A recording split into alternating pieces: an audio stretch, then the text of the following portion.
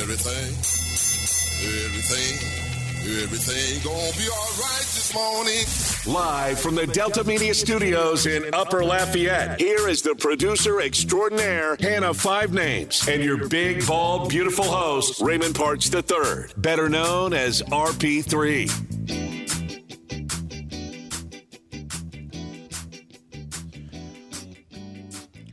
Oh, 3 days of regional action wasn't enough. We had to have another day. One more day of NCAA regional action is on tap for us today. Good morning. Welcome to RP3 and Company on this beautiful sunrise morning. Even yours truly, Mr. Krusty, looked outside this morning and went, got to take a moment. Got to take a moment. Beautiful sunrise out there, which means it's going to be a great day, which means it's going to be a great week, and we appreciate you kicking it off with us here in RP3 and Company. Good morning. I am the big, bald, and beautiful one, Raymond Parks III. Of course, I'm joined inside the studios by the producer extraordinaire, a woman who possibly may hate sunrises. Not really for sure. She made a grimace face when I mentioned it. The one and only Hannah Five Names. We got a great show lined up for you today. Oh, man. We do have a good show. Great show. Just not good. Great show lined up for you today on this tremendous June the 6th. Got three guests for you today. Jeff Palermo will join us, our friend from the Louisiana Radio Network and Tiger Rag Radio, will join us at 7:30. Of course, we'll talk all things LSU. At 8:15, we'll check in with our good friend Bob Nightingale from USA Today. Covers Major League Baseball. We'll talk a little baseball at 8:15. And then at 8:30, Adam Spencer, our friend from Saturday Down South, will join us to talk college baseball, NCAA regional weekend, and if we can, squeeze in a little football talk as well. So we got three guests lined up for you, all on the back half of this morning show. We'll get to the NBA playoffs. Golden State responded as we expected. That series is now knotted up at a game apiece. Game 3 will be in 2023 sometime. We'll talk Houston Astros. Great road trip for them, even with bizarro umpires trying to make themselves part of the game yesterday, which that's a tradition like none other. We'll touch on all that. Of course, we'll take your phone calls. Game hotline is always open, 337-706-0111. That's 337-706-0111. But we're going to lead off today's show talking about NCAA regional weekend. We had 4 teams from the state of Louisiana earn berths into NCAA regionals. And as it stands here on this Monday morning, there's only one team left that even has a chance of making it to the Supers. And that's not going to be a guarantee. Poor Southeastern Louisiana. Those Lions, they made it into the tournament, right? Because they took 2 or 3 from McNeese. They earn a spot in the Auburn Regional as the 4 seed. And it was a quick weekend for our friends in Hammond. Getting to an NCAA regional was a success. Winning their conference tournament, a success. So let me not take this away. They got to 30 wins. They got to 30-29. They won their conference tournament, came back to win it after being down 1-0 in the best of 3 series against McNeese. Nothing to take away from Southeastern. But they got absolutely trucked trucked. They lost to host Auburn 19-7, and then were eliminated on Saturday by losing 16-2. 19-7, 16-2. Thank you for playing. Come again. But no one really believed Southeastern had a chance. What about the Cajuns? What about Louisiana Tech? They seemed like they could have had a better opportunity to make some damage. I sat here and told you I liked Louisiana Tech's chances, right? I liked how they were gritty. They were kind of a grinder team. And this was not a vintage Texas team in the Austin Regional, where Louisiana Tech was your number 2 seed. Well, if you can't beat a team like Air Force, you're not going to be winning any regional. Just as a rule of thumb. The Bulldog season comes to an end. They end it at 43-21 overall. They lose to Air Force on Sunday 9-7. They began the Austin Regional looking really good in the 2-3 matchup, trucking Dallas Baptist University 12-5. But they come up short against Texas on Saturday night, losing 5-2, and then were eliminated by Air Force on Sunday in a game they should have won. So disappointing end to the season for the Bulldogs as they get eliminated on Sunday in the Austin Regional. The Louisiana Raging Cajuns, meanwhile, they got into a regional for the first time since 2016. Big deal around these parts, right? Big deal. Matt Deggs' third year at the helm. They get it done. They make a great run in their conference tournament. They take out the 1 seed Texas State in the semis. Then they beat Georgia Southern in the championship game. That earns them a spot in the College Station Regional. But Matt Deggs' team makes it to Sunday, but gets sent home nonetheless, ending their season 37-23 due to the Raging Cajuns. Like Louisiana Tech, it started off well. Hard-fought, back-and-forth victory over TCU on Friday, 7-6.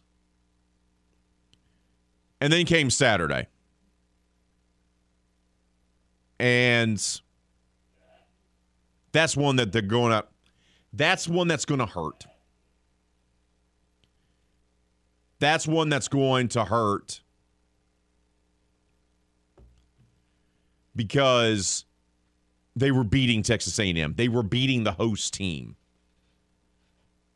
They had that game won on Saturday. They let it get away from them. A&M showed why they were a national seed, showed why they were hosting as they come back and beat the Raging Cajuns 9-6. That forces Cajuns into an elimination game on Sunday, and TCU got their revenge, beating the Raging Cajuns 6-1. But nothing really to hang your head about, right? It was an up-and-down season, year 3. This team finally latched onto the identity of Matt Deggs. They make a run in the conference tournament. They win their conference tournament. And they make an NCAA regional for the first time since 2016. And they even win themselves a regional game. Did so against the regular season Big 12 champion to boot. Could be the great breakthrough foundation season that this program desperately needed. So that's 0 for 3. That leaves it up to LSU. The Cardiac Cats, as they've been nicknamed this postseason, what a weekend they had.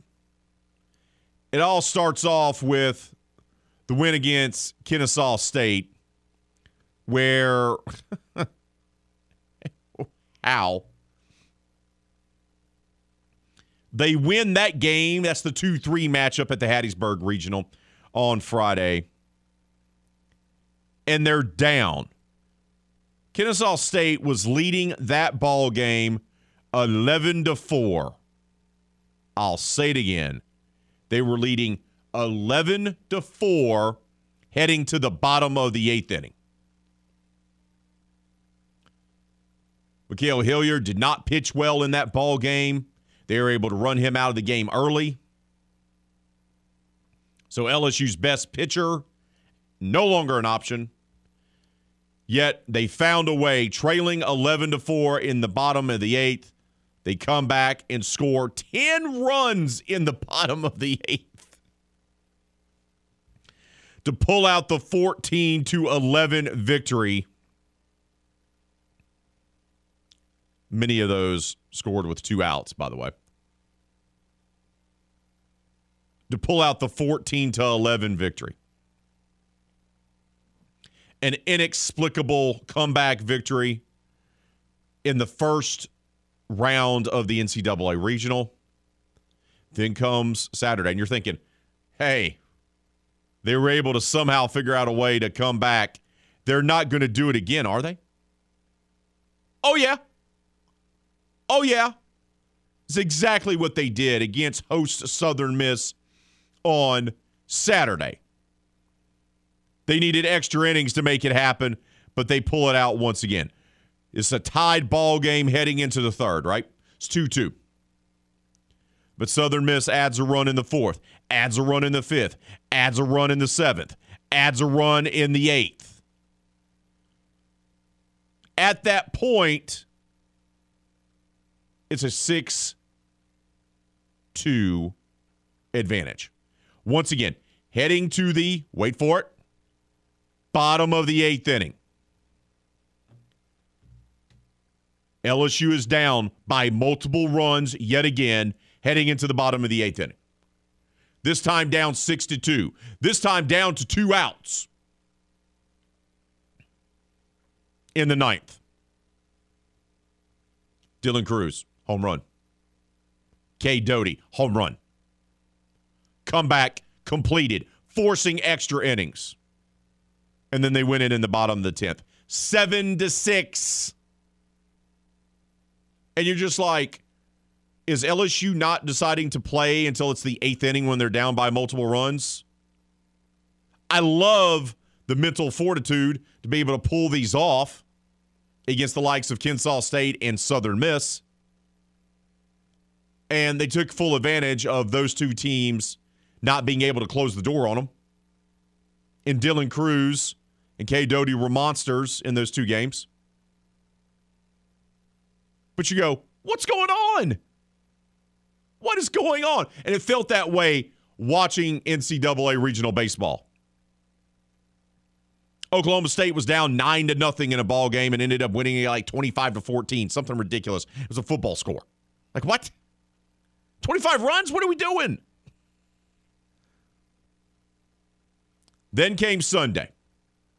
LSU has the advantage. They haven't lost. Southern Miss has. Southern Miss needed extra innings to win the elimination game earlier on Sunday just to get to the Sunday night game. And they're the host. Then Southern Miss said, oh, no. We're forcing a winner-take-all now. Give credit to the Golden Eagles for coming back after choking away a game, losing a game in the bottom of the 9th and the 10th the night before. They need extras to win the first game. They come back and then beat LSU in the nightcap. You know how difficult that is just to even get to that point? Forces Game 7 with an 8-4 victory on Sunday night. LSU was the one that jumped out to the early lead in this one, 2-0. Then Southern Miss tied it 2-2. Then LSU said, we got this. We're going to go back up 4-2. And then Southern Miss said, not so fast. 4-4. And then they played 3 in the bottom of the 6th and then another one in the 8th to pull away for an 8-4 victory. That sets up winner-take-all game this afternoon. LSU's the last hope for the state of Louisiana to have a team advance to the Supers. Not to mention, if they win, they could possibly host the Supers because Miami's been knocked out in the Coral Gables Regional. I told you it was a crazy weekend. And Ole Miss, they can play Ole Miss. What? What's going on? This afternoon, 3 o'clock first pitch from Hattiesburg. Pregame will begin at 2:30. You'll be able to listen to that game live right here on The Game. Winner take all for the Hattiesburg regional title and a berth into the Super Regionals will be on the line. Will LSU have anything left in the tank? Will they have anyone that will be able to throw for more than 3 innings? Lots of questions. Will Dylan Cruz and K. Doty just rip the ball yet again out of the yard? We'll find out. You can listen to that game live right here on The Game. Once again, pregame at 2:30. LSU Southern Miss live from Hattiesburg. First pitch scheduled for 3 o'clock. We got to take a timeout. Woo! That's a good way to start off the show. That's the way you start off a show on this beautiful sunrise Monday morning of RP3 and Company. You're listening to The Game. 103.7 Lafayette, 104.1 Lake Charles, your home for the Houston Astros and LSU Tigers in Southwest Louisiana. We love talking about sports. Yeah. You love listening to sports. Yep. Sounds like we were meant to be together, or at least friends with benefits. Aren't you glad you found us?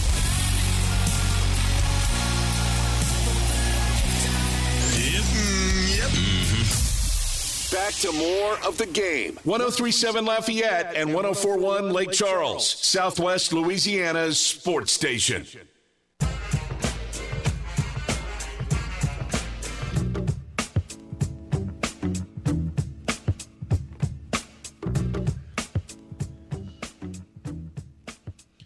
You love to entertain on game days in the fall, right? First of all, it's just going to be here in just a few short months.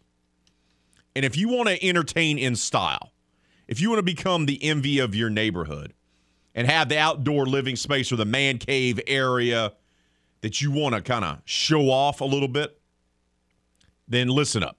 You got to go check out my friends at Lafayette Marble and Granite. They are the South's largest cultured marble factory, and they pride themselves on earning your business. Look, you already know they have show-stopping marble countertops for your kitchens and your bathrooms. You already know that.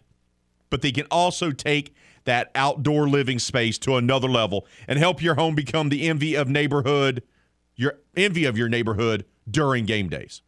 Visit their website, lmgelite.com, to learn more about all the sensational services and great products that they have to offer. Live inventory is, guess what, updated every single Wednesday. Visit their website, lmgelite.com, or simply stop by their showroom located on I-49 North across from Hub City Ford. Lafayette Marble and Granite. They're looking to earn your business, and trust me, earn it, they will. Poll question of the day is directly related to the NCAA regional weekend. Once again, 3 of the 4 teams were eliminated. Southeastern trucked in their first 2 games. La Tech comes up short on Sunday. Falling to Air Force, they were eliminated. Raging Cajuns had Texas A&M on the ropes on Saturday, let them off the hook, fell to TCU in an elimination game on Sunday. LSU, meanwhile, they win their first 2 games of the Hattiesburg Regional in dramatic come-from-behind fashion, trailing by multiple runs heading into the 8th inning to win them both against Kennesaw State and Southern Miss. But then Southern Miss turned around, won an elimination game in extra innings, and then beat the LSU Tigers last night to force a winner-take-all game, which you can listen to live right here on The Game this afternoon. Once again, first pitch, 3 o'clock. Pre-game action begins at 2:30. Does LSU have any pitching left?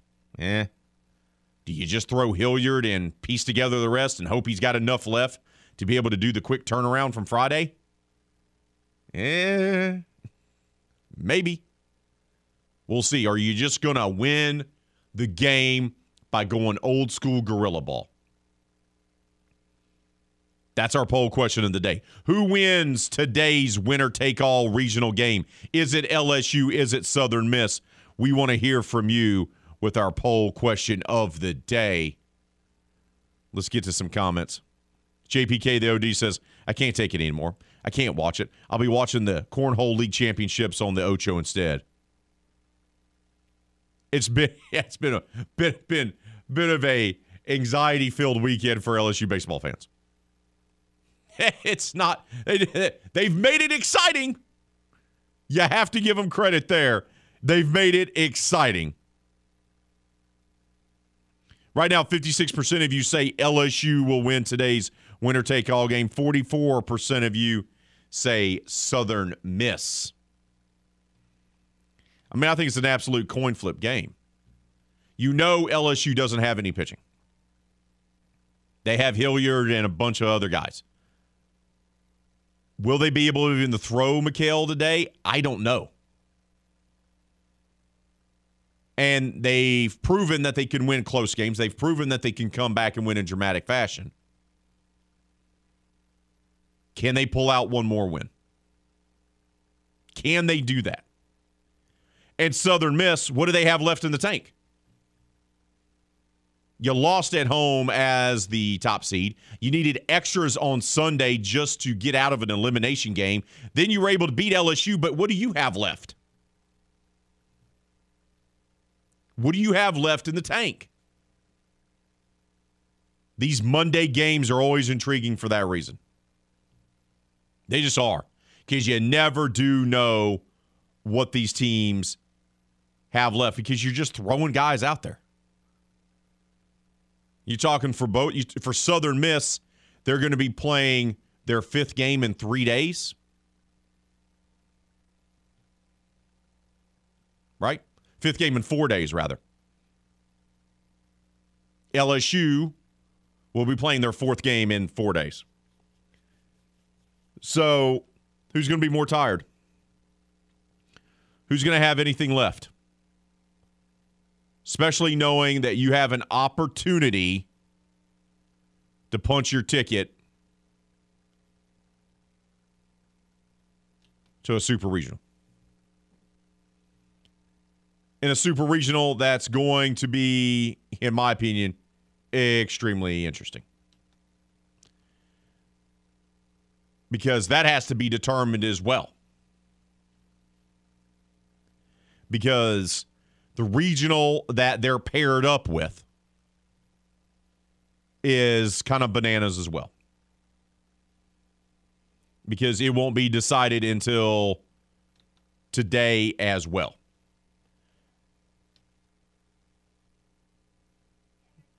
You still have multiple games going on Monday. Auburn, UCLA, by the way, Auburn's up 9-0 in that game. That was suspended because of weather in the 6th inning. Woof. But you have all these regional games still to go. Arizona, Ole Miss. That's for the Coral Gables Regional Championship. Miami gets stunned. They get eliminated. So Arizona versus Ole Miss. And if LSU can win, they'll have the opportunity to play either one of those teams. Ole Miss sweeping them in Baton Rouge for the first time ever just a few weeks ago. An SEC West matchup in a super regional, one that LSU would likely host. Or Arizona. Hey, why would they be intrigued about Arizona? Oh, wait. Jay Johnson just coached them last year. Jacob Berry played for them just last year. Oh, those would be the intriguing storylines, wouldn't they? So, a ton of upsets. We have, as it stands right now, 10 games that will have to be played today to determine NCAA regionals. That's how crazy of a weekend it was. Typically, you don't even have to go to Monday to wrap up your regionals. Not this year. A ton of upsets along the way. 10 games have to be played from start to finish, and on top of it, They have to finish the Auburn game today. So if LSU wins, that would set up an immensely intriguing super regional matchup with either Ole Miss or Arizona. Let's head out to the hotline. Welcome on Chad to the show. Chad, good morning to you, brother. Thank you for waiting. What's on your mind, bud? Good morning, man. Listen, man, I think it's a no-brainer that you go with Hilliard. This could be his last game of his career. I don't think the kid's going to get drafted. He only threw, 50-something pitches the first outing. I say you go with him 3 or 4 innings, and he's gonna want the ball. I think that's a no-brainer to go with him. I mean, who else would you go with? Well, that's the problem. right. That's the exact problem. I mean, you're not going to be able to pitch Hilliard a ton, right? Maybe you get 3 innings, maybe 4. Because you're right. He only pitched he only threw about 50 pitches, got roughed up. Now, you're asking him to turn around and do so on just a few days rest. Now, remember, they did the same thing last year with Landon Marceau in the Eugene Regional, and that paid off, right? They were able to take advantage of that. They'll have to do the same today because I really don't see another option because you're going to have someone reliable, Chad, to go out there and at least get you 4 innings, right? You got to at least have somebody do that. Yeah, absolutely, man. This is a one-game season, man. All hands are on deck for this, man. You go with anybody. I don't care, 1 or 2 day rest. I mean, if somebody pitched a couple of days ago, I mean, you throw 1 inning. But yeah, it's going to be all hands on deck. I think you're going to have a high-scoring game tonight. I don't think it's going to be a close either way.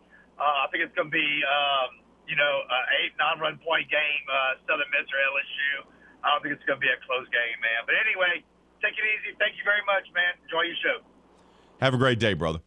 Yeah, and you look at these matchups. All these regional championships are going to be decided today. Oklahoma, a team that no one wanted to face, they're in the regional championship against Florida. That was one of those teams where you go, no. Michigan, Louisville. Michigan gets in because they won the Big Ten. They're in the championship round, taking on Louisville, the host. Already talked about Arizona, Ole Miss. Miami gets knocked out as the top seed there, which would put in play the Super Regionals possibly being played at Alex Box Stadium this weekend, if LSU can win. Coastal Carolina out of the Sun Belt. They'll have a chance to win that game against East Carolina.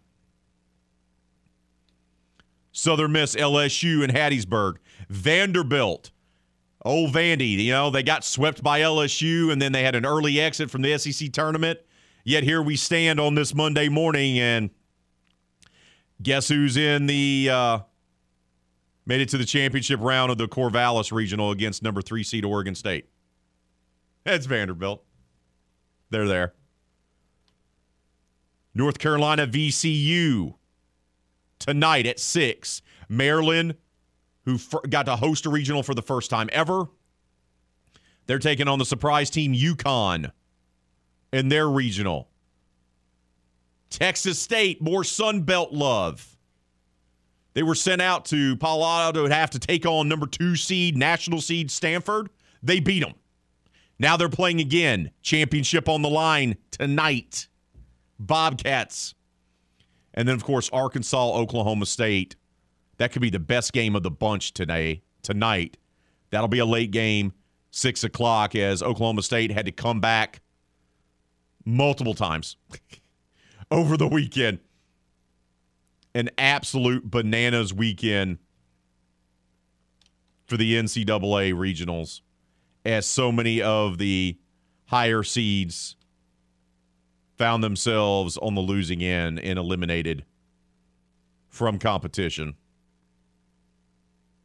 Kind of crazy, but this is why you play the games. Miami losing that 2-1 game to Ole Miss. That is brutal. Brutal yesterday. If you're wondering, Tennessee, by the way, they're done. They've moved on. They're sitting back waiting, going, hey, hello. We're over here. Texas is done as well. So we got to take a timeout. We're done with that segment. Ran long. That's okay, though. We'd get that phone call in from Chad. Got to take a timeout. When we return here on the RP3 and Company. NBA playoffs, finals, game 2. We'll get to it. Astros wrapping up the road trip. We're going to touch on that as well. That's all coming up next. Right here on the Game, 103.7 Lafayette, 104.1 Lake Charles, Southwest Louisiana Sports Station, your home for LSU Tigers and Houston Astros. RP3 grew up dreaming of one day playing right field for the Atlanta Braves, just like his hero, Dale Murphy. I wanted to grow up and be Dale Murphy. Little Raymond, though, wasn't quite the caliber of athlete of his childhood hero, as his lone highlights as a ball player were being beamed twice in the head. That actually explains a lot. Back to more RP3 and Company on the Game. 103.7 Lafayette and 104.1 Lake Charles, Southwest Louisiana's sports station.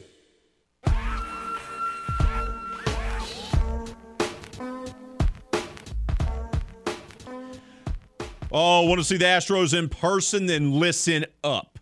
The Game, 103.7 Lafayette and 104.1 Lake Charles, wants to hook you up with our latest Astros weekend getaway. Houston's going to be taking on the Chicago White Sox. That's right, the Southsiders come to town on June 18th, and you can be there. Go register in the Game Clubhouse at 1037thegame.com or 1041thegame.com to score 4 tickets, a tour of Minute Maid Ballpark, and hotel accommodations that Saturday night. I didn't stutter. You're not having a fever dream. You heard that correctly. Once again, 4 tickets, tour of Minute Maid Ballpark, and hotel accommodations for that Saturday's game, June the 18th, Astros versus the White Sox. But you can only win it by becoming a member of our clubhouse today, right here, June the 6th. Take time out this morning. Pull yourself away from the beautiful sunrise and go register in the clubhouse at 1037thegame.com or 1041thegame.com so you can win our latest Astros weekend getaway. Astro weekend getaways are powered by Butcher AC, Le Meridian, Houston Downtown, and the Game, Southwest Louisiana Sports Station. Let's check in on the poll question of the day. Who wins today's winner-take-all regional game? Will it be LSU? Will it be Southern Miss? 55% of you early on say LSU is going to pull it out. 45% say Southern Miss. Steve says Tigers coach is a joke. Can't get his team ready to play from the first pitch. You can't fall behind in every game and win in a regional. Plenty of talent, but no leadership may be the problem. Hope it changes soon. Hashtag Go Tigers. I was not expecting Salty Steve to be so salty on a Monday. So salty. He's been so sweet of late. Now he's like, I'm tired of that. I'm tired of that.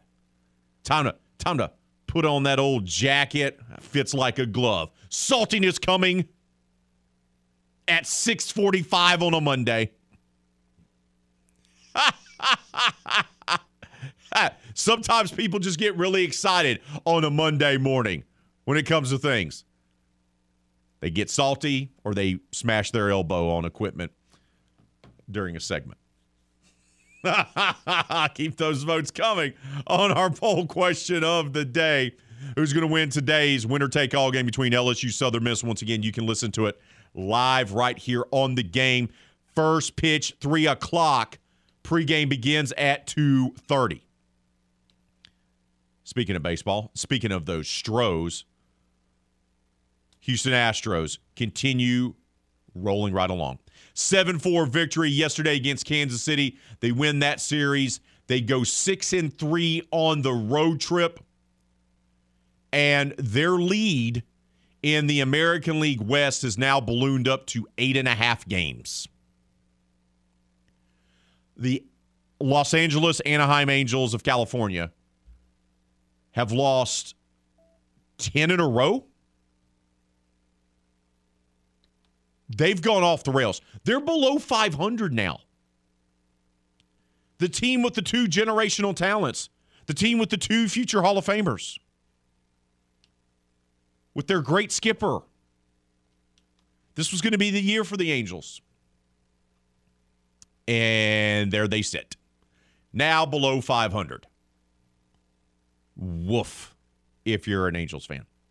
Astros, Yordan Alvarez just continues to be an absolute monster. It's his 16th home run of the season in yesterday's win. And you look at it for the Stros, they improved to 35-19 overall, continue pacing themselves in the American League West, continue pacing themselves as one of the best teams in the American League, period. They'll come home. They'll begin a 3-game home series at Minute Maid Ballpark versus the Seattle Mariners. That will begin tonight. First pitch, 7:10.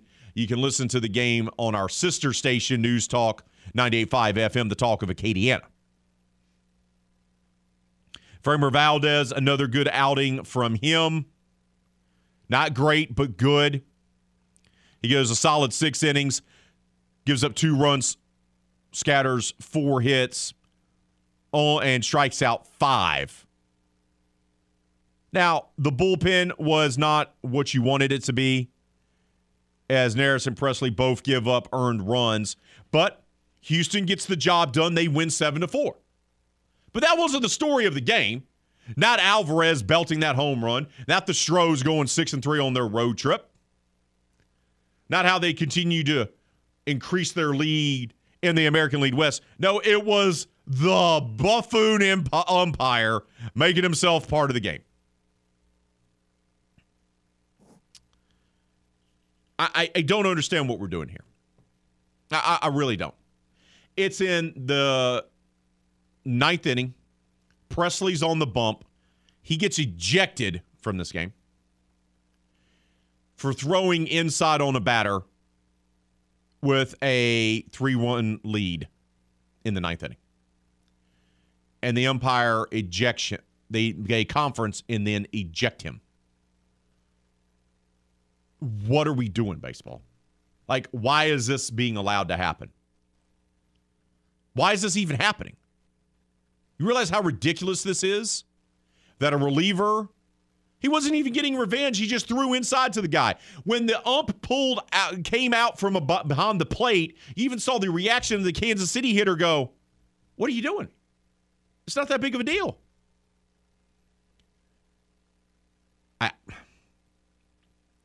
The people that make the argument that umpires are making themselves part of the game unnecessarily, it's hard to argue against them when you see buffoonery like this.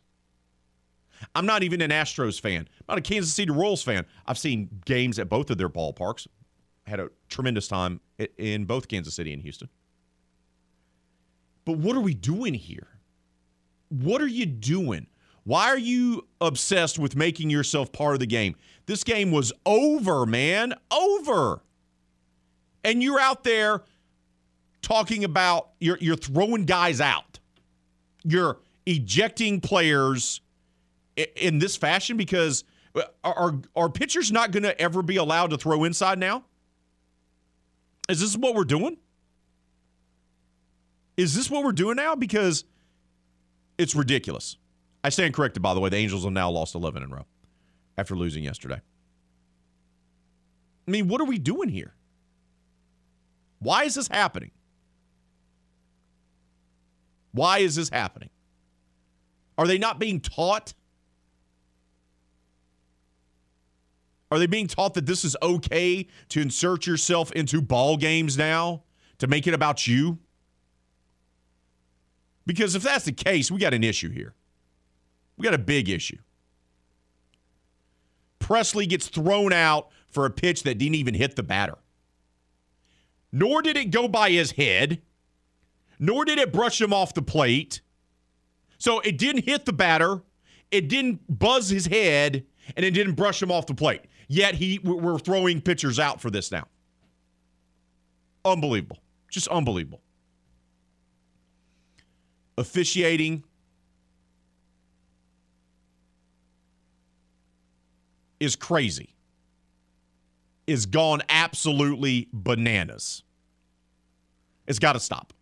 Stros, though, do pull out the win 7-4. They improve once again to 35-19. They lead the American League West by 8.5 games. and they'll welcome in the Seattle Mariners, who took 2 or 3 from them last weekend, in for a home series there at Minute Maid Ballpark. First pitch tonight, 7:10. You can listen to it on our sister station, News Talk 98.5 FM. We got to take a timeout. When we return, NBA Finals, Game 2. We'll discuss it. That'll be next, right here on The Game, 103.7 Lafayette, 104.1 Lake Charles, Southwest Louisiana Sports Station, your home for Houston Astros and LSU Tigers. You're listening to The Game, 103.7 Lafayette and 104.1 Lake Charles. Your home for the Houston Astros in Southwest Louisiana.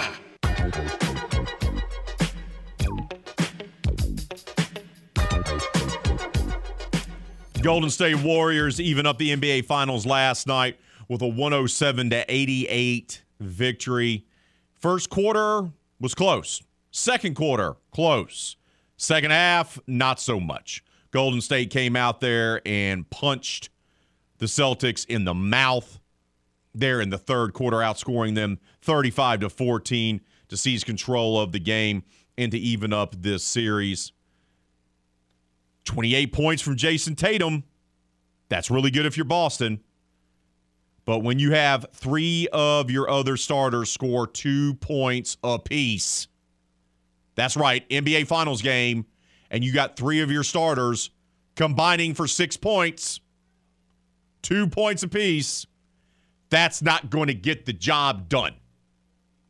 Jaylen Brown had 17. And when they took Jaylen Brown out of the game, Golden State went on a run there in the third, and you just went, yep. I mentioned how important Jaylen Brown was going to be in this series and that he may be the X factor for the Celtics. They gave him some rest, and the Dubs took advantage. Golden State, meanwhile, 4 starters scored in double figures, led by Steph Curry for 29 points in the ballgame. Game 3 of the NBA Finals. When will it be? 2 weeks from Saturday? Nope, it'll be Wednesday in Boston. Series knotted up 1 game apiece. Hour number 1 in the books. Hour number 2 coming up. You're listening to RP3 and Company here on The Game, 103.7 Lafayette, 104.1 Lake Charles, Southwest Louisiana Sports Station, and your home for Houston Astros and LSU Tigers.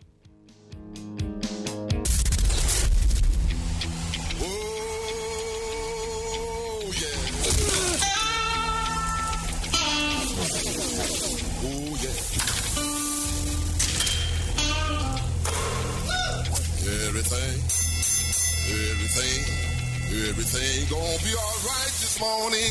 Live from the Delta Media Studios in Upper Lafayette, here is the producer extraordinaire, Hannah Five Names, and your big, bald, beautiful host, Raymond Parks III, better known as RP3. 7:03 on this tremendous Monday morning. Welcome back to RP3 and Company. Appreciate you listening to us this morning, whether that's on your morning commute in your ride, or maybe you're catching us on the free Game mobile app for Android or Apple devices.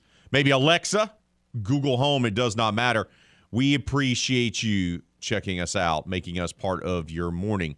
I'm your host, Raymond Parch III, better known as RP3. Of course, I'm joined here in the studio by the producer extraordinaire and a woman who does not make facial expressions randomly for no good reason, Hannah Five Names. Also, the intern Daryl is in the house. Woohoo! He's ready to go. I saw him in the hallway, had a cup of coffee. He was talking shop with Steve Wiley, and no telling what type of shenanigans those two are up to. Maybe we'll find out later. You never do know here on RP3 and Company. We got Jeff Palermo coming up at 7:30 this morning. Our friend from Tiger Rag Radio and the Louisiana Radio Network. He'll recap the weekend it was for the LSU baseball team, and that's where we'll start. Tigers are the last team standing of the 4 Louisiana teams that punched their tickets to NCAA regionals. Southeastern Louisiana had 2 games that ended in football scores. They were quickly eliminated. Sorry, Lions. Great season. Thanks. Come again. Louisiana Tech falls short in the Austin Regional as well, getting eliminated by Air Force on Sunday.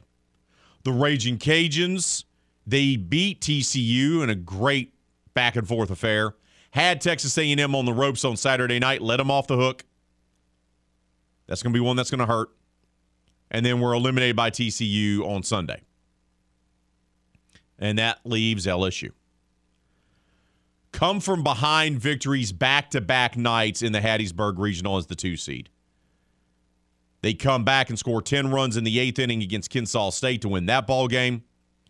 And then they turn around and win the next game on Saturday night after being down 6-2 in the 8th inning as well.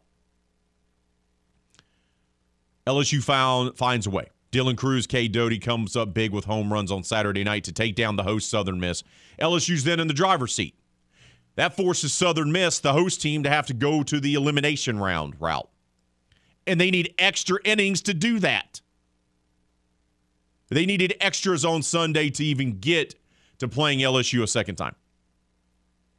But then they turn around and beat LSU. So now it's winner-take-all time over in Hattiesburg. We have 10 of those today, by the way.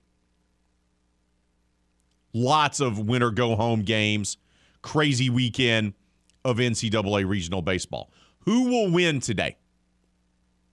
Will the Tigers have enough left in the tank? What do you do? What do you do? How can you get there?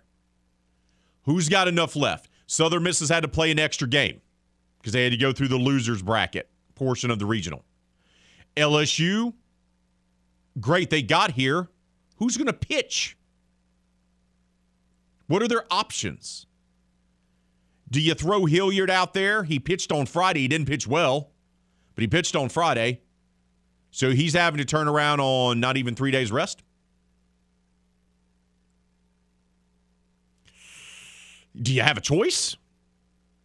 They did the same thing last year with Landon Marceau, if you remember, in the Eugene Regional, and it worked. They won it. Can they get at least maybe 3 to 4 innings out of Hilliard today?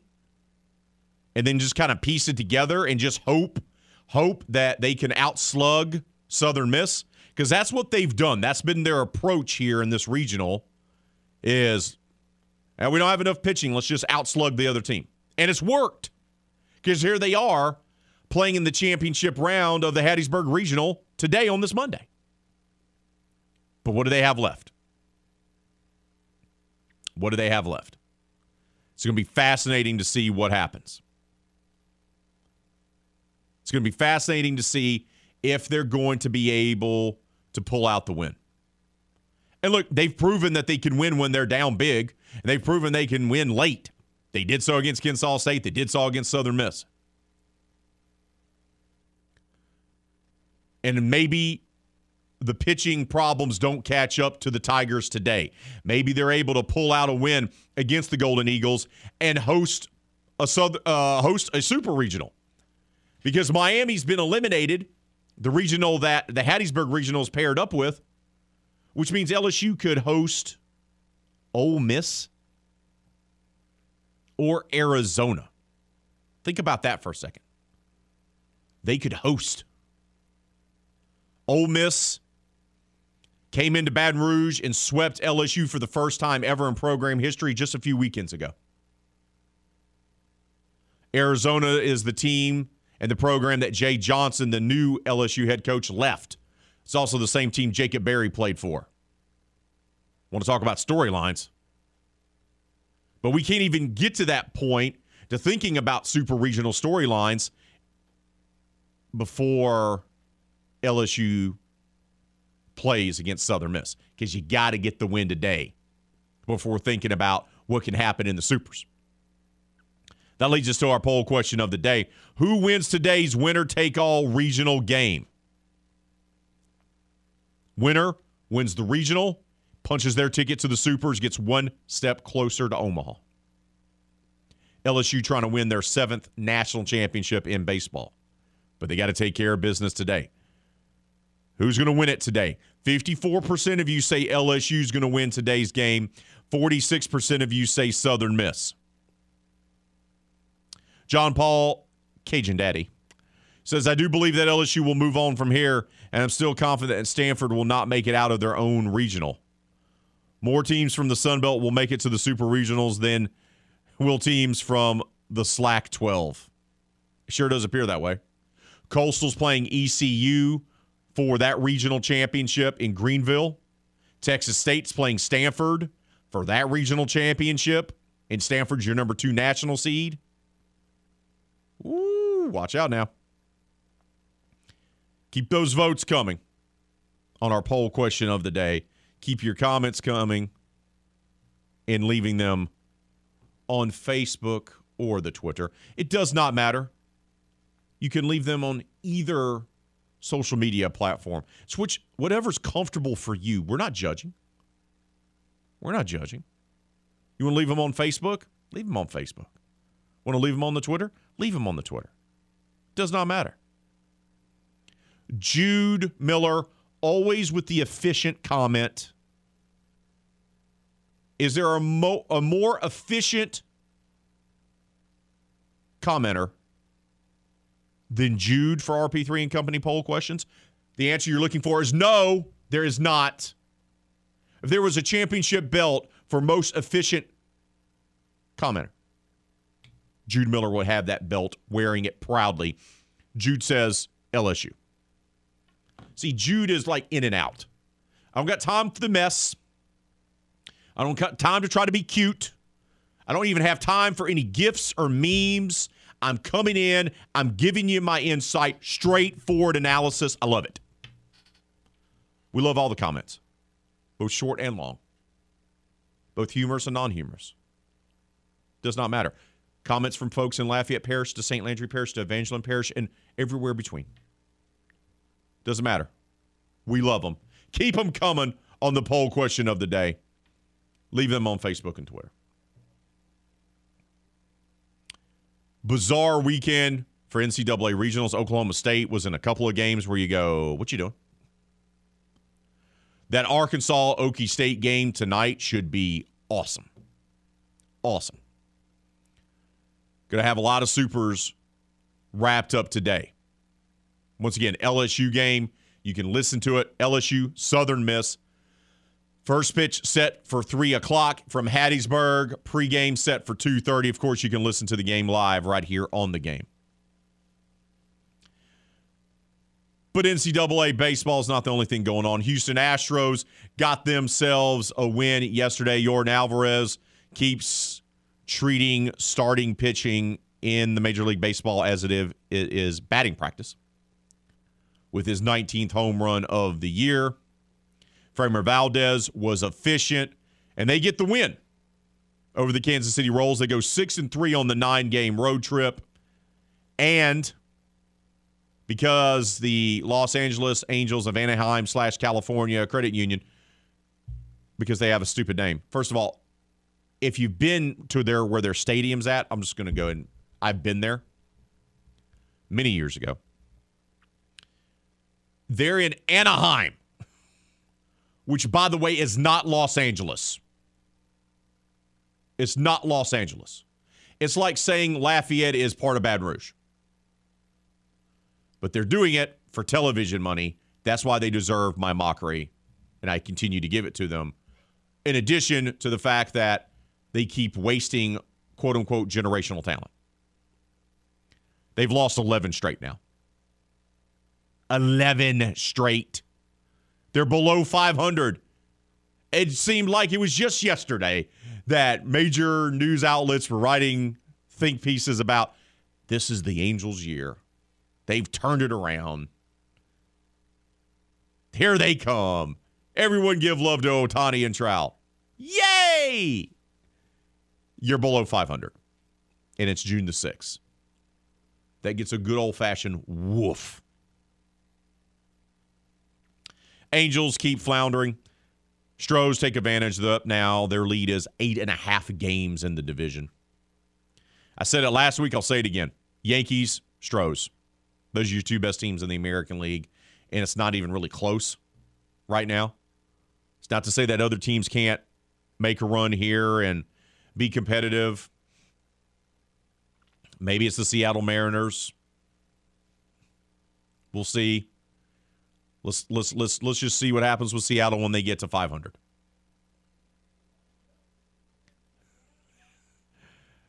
But we'll see. Mariners do come to town, taking on the Stros tonight. 3-game set there at Minute Maid Ballpark. You can listen to that game on our sister station, News Talk 98.5 FM. First pitch 7:10 from the Big Juice Box. Stros are winner. But that's not even the story from that game, right? It's about the umps. What are we doing? 2 outs in the 9th inning. I'll set the scene for you in case you haven't seen the video. Ryan Pressly on the bump. Stros comfortably leading this ball game. 2 outs in the 9th inning.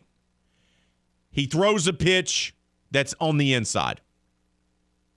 Did he get close to hitting the batter? Yes. But let's review. Once again, 2 outs in the 9th inning. Astros leading comfortably. Pressly into the game.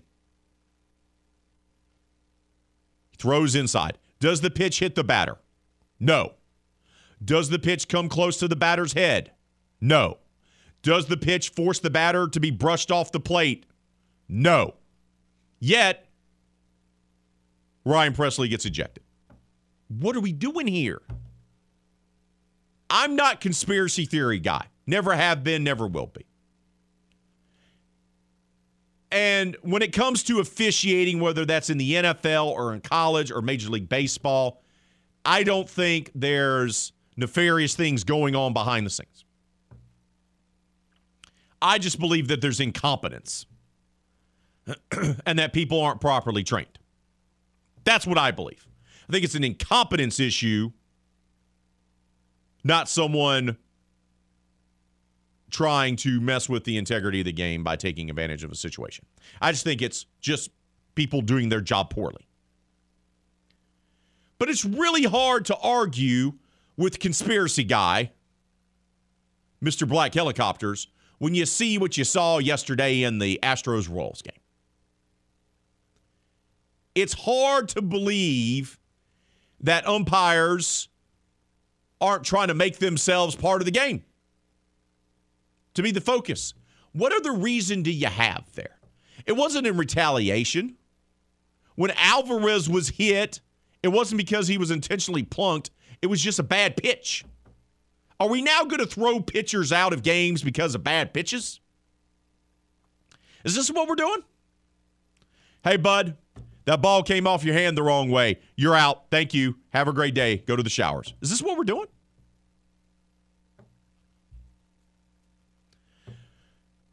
This is what prevents baseball from being great. I love it. You know I do. Big baseball guy, love baseball. I watch it. I listen to it.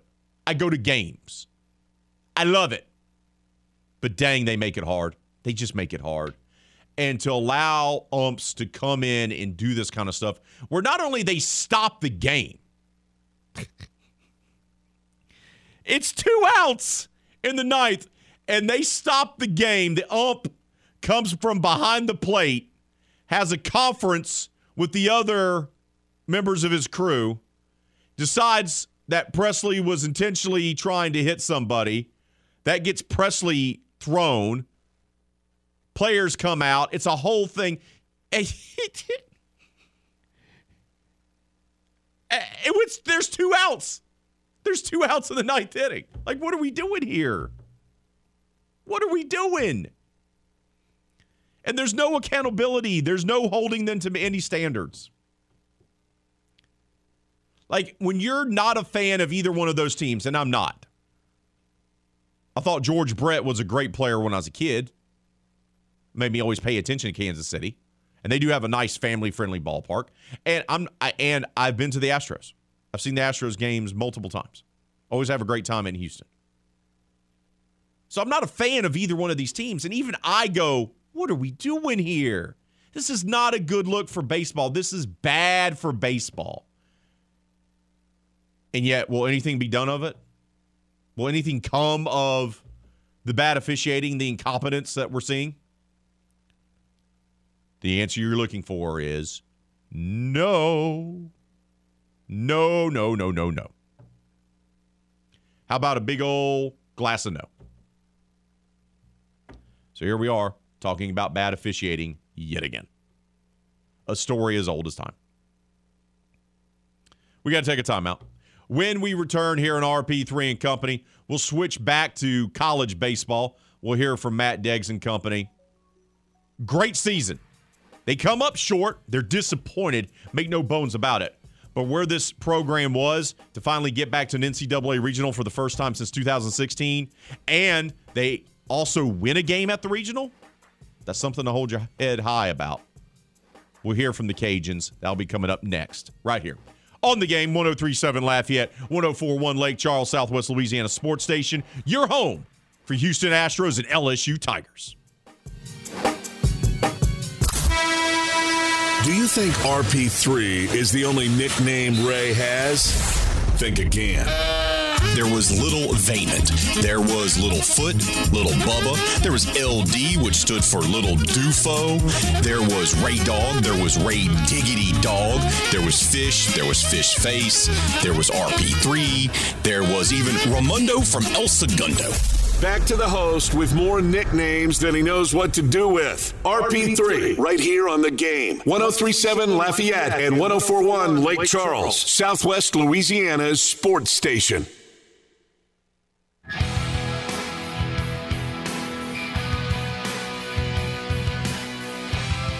Today is going to be the day that you're going to sign up for the Rewards Club at 1037thegame.com or 1041thegame.com. Because here's why. First of all, it's easy. Second of all, it's free. Both. Third, once you become a member, by the way, you earn 500 points by just signing up. 500 points by just signing up. Once you become a member, you'll have the opportunity to enter to win great stuff, free stuff, like a $150 gift certificate to Mr. Lester Steakhouse down at Cypress Bayou. That's right. $150 gift certificate to Mr. Lester's. Mouth-watering steaks made just the way you want them. You want it medium rare? They'll make it that way. You want it medium well? They'll make it that way. You want it burnt? They'll look at you funny. No, I'm just joking. But they'll make it that way.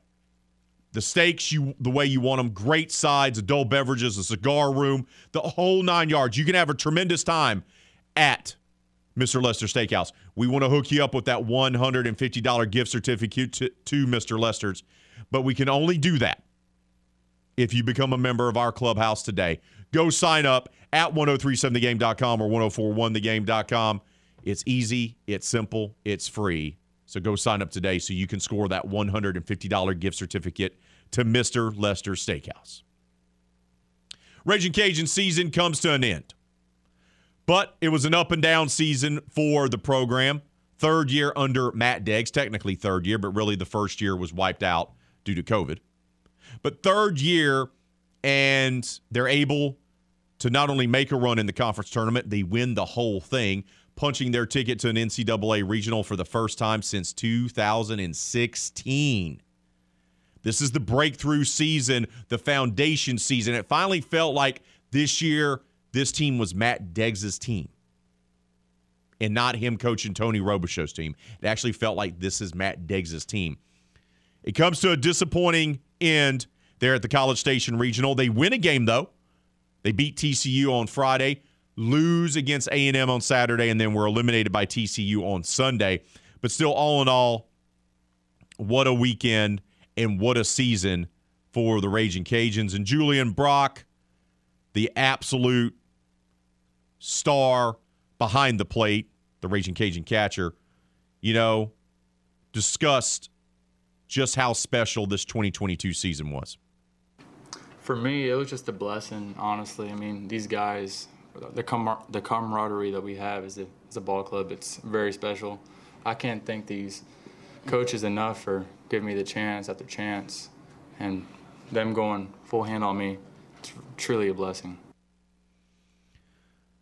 Truly a blessing. And Brock would further go on to talk about, this team in particular, his teammates, his brothers that went out there and pushed through the tough season, an up and down season, through some injuries, and were able to win the conference tournament and make it to a regional.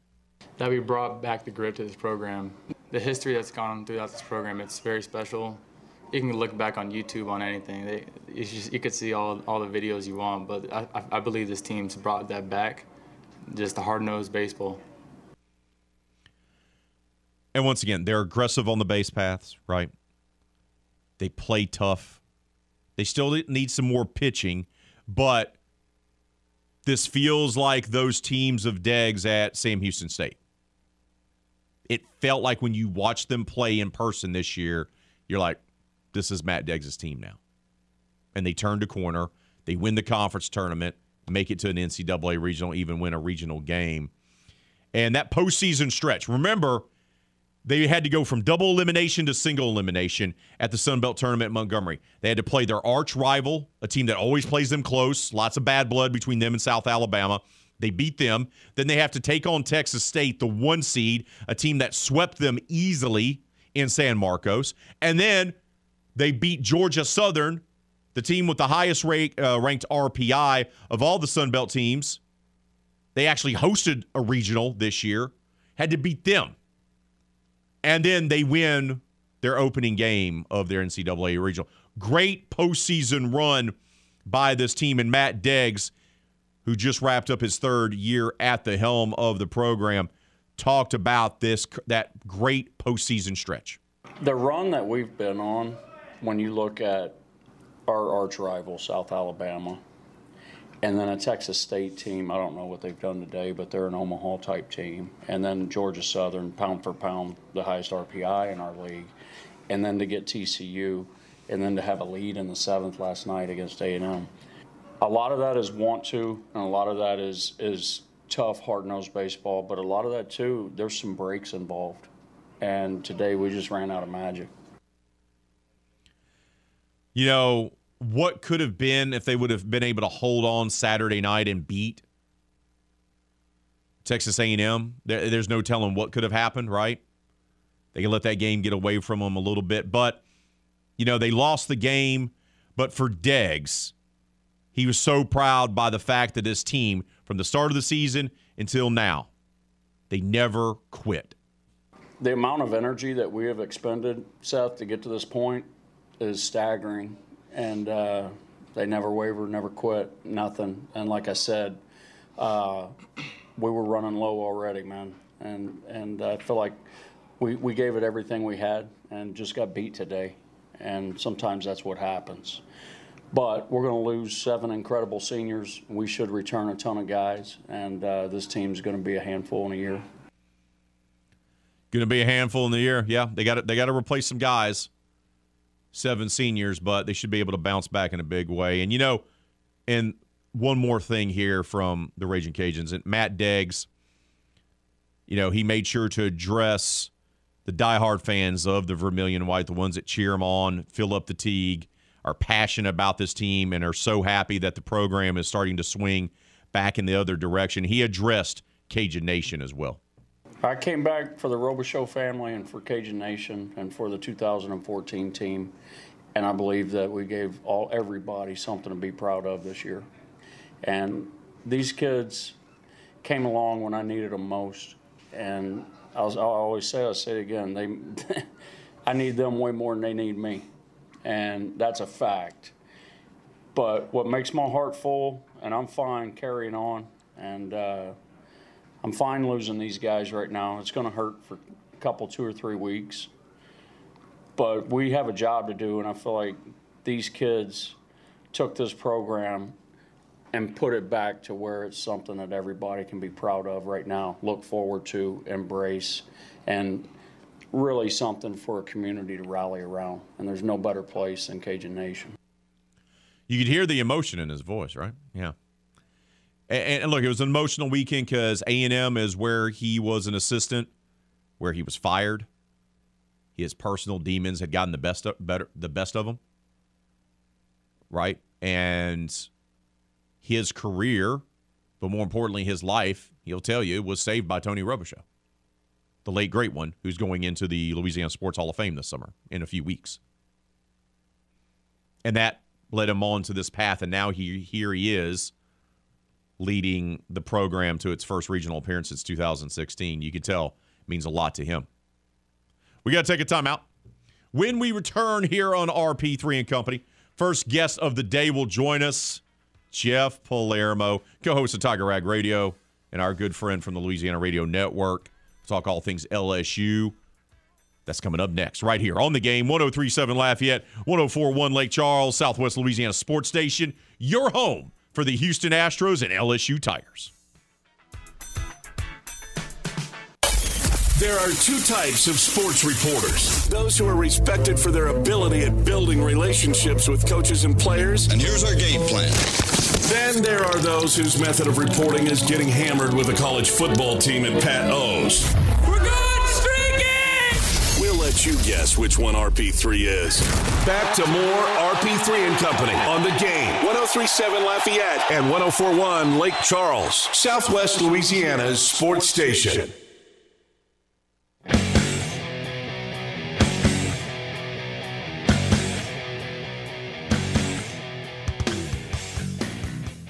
LSU winner-take-all game this afternoon versus Southern Miss from the Hattiesburg Regional. First pitch scheduled for 3 o'clock.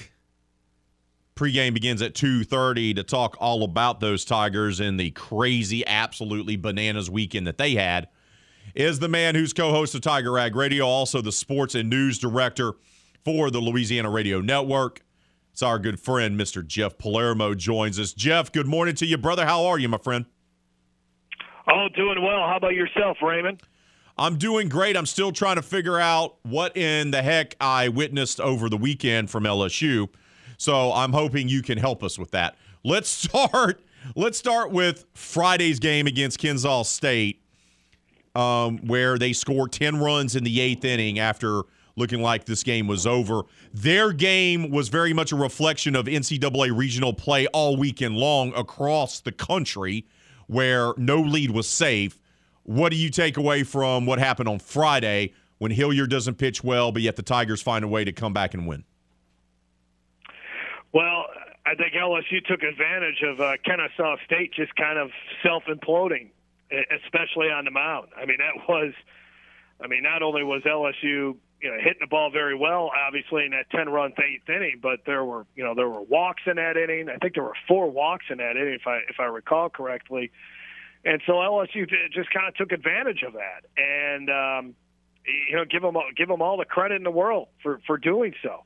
And we've seen this LSU team have the ability to come back all season. I mean, heck, you can go all the way back to Bethune-Cookman. They were trailing 6-2 in that game back in February. I think it was February. It might have been March, whatever it may have been, early on in the season. And they come back and they rallied back from that. They rallied back from a big deficit against Vanderbilt. But it was, I think, just one of the more improbable comebacks, just because it just seemed like all hope was lost. You're down 11-4. You really haven't done too much offensively, but it just shows you just how explosive this offense can be. And when they take advantage of a pitcher who doesn't have his best stuff, look out, because they don't have a chance. And Myers was pitching well up until that point, and then it just all fell apart. And nobody that Kennesaw State brought in there, their head coach Ryan Coe, no one he brought in there can get anybody out. So quite a remarkable come-from-behind victory, certainly on Friday night, to beat Kennesaw State. We go to Saturday. They take on host Southern Miss. Once again, Golden Eagles in control late in this ball game, hold a comfortable lead, and then Dylan Cruz and K. Doty start hitting home runs with 2 outs, and they come back and win that one in extras. Once again, pitching not great for LSU, but yet the bats carry them to another victory on Saturday night. Yeah, certainly did. And it's, you hear the old term with baseball, hitting is contagious. And that's what it kind of seems like based on what you saw in the 8th inning on Friday night and then the 9th inning on Saturday, is that, once one guy kind of lights a little bit of a spark, all of a sudden that spark could get erupt into an inferno, right? I mean, Dylan Cruz hits the home run. You're just saying, okay, well, that's just, that just makes it 6-3. Southern Miss is still in control here. And then before you know it, Pearson gets on base and Doty delivers a 2-run homer. And then, Southern Miss just kind of, they fail to get the final out. And it's an LSU team that has shown that they feel they can rally back from anything. And once you give them a reason to believe to win, they take advantage of it. And they were able to do that again on Saturday night. Sunday comes around. Southern Miss is behind the 8 ball. They need extra innings just to win their first game, their elimination game, to even get to play LSU a second time. Yet Southern Miss finds a way to win that game and then wins the next game, the rematch with LSU. What was the big difference for you, Jeff, from what you saw from the Golden Eagles on Sunday? Well, Justin Storm was fantastic. I mean, that was certainly an outing that I don't even think Southern Miss anticipated. For him to have that kind of an appearance in the game. I mean, the last time he pitched was against UTSA on May 28th, and he gave up 2 runs in 2/3 of an inning. He came into that game with an ERA above 4. The most amount of pitches that he had thrown all season long in an outing was 22 against South Alabama back on May 3rd. And what does he do for you last night? He gives you 5 shutout innings. He strikes out 7, allows only 2 hits, and Southern Miss goes on to win 8-4. And he just never gave LSU an opportunity to, once Southern Miss broke through for those 3 runs in the 6th inning, he just never gave LSU the feeling that they could win that game. Now, the Tigers did get a couple runners on base in the 9th inning, and you're sitting there saying, well, maybe here we go again. But he was able to get a ground out to end the game, and that was it. But, I mean, that was an impressive performance by Justin Storm, who, when you look at him, I mean, the guy's 6'7", he's 230 pounds, he throws from the left side. You would think he'd be a pretty darn good pitcher. He has not really established himself there at Southern Miss, but, man, did he made his presence known, and LSU just did not have an answer for him. And that's why they always say, good pitching shuts down good hitting. And if you got a pitcher that's on his game, he can certainly cool off the hottest bats that are out there. And that's exactly what Justin Storm was able to do. We're talking with Jeff Palermo, sports and news director for the Louisiana Radio Network. He's also co-host of Tiger Rag Radio. He joins us here on RP3 and Company. All right, bud, we get a winner-take-all game today, 2:30 pregame, 3 o'clock first pitch. How much does Southern Miss have left in the tank, and does LSU have enough pitchers to be able to put together another winning performance? What is your thoughts heading into this winner-take-all game this afternoon?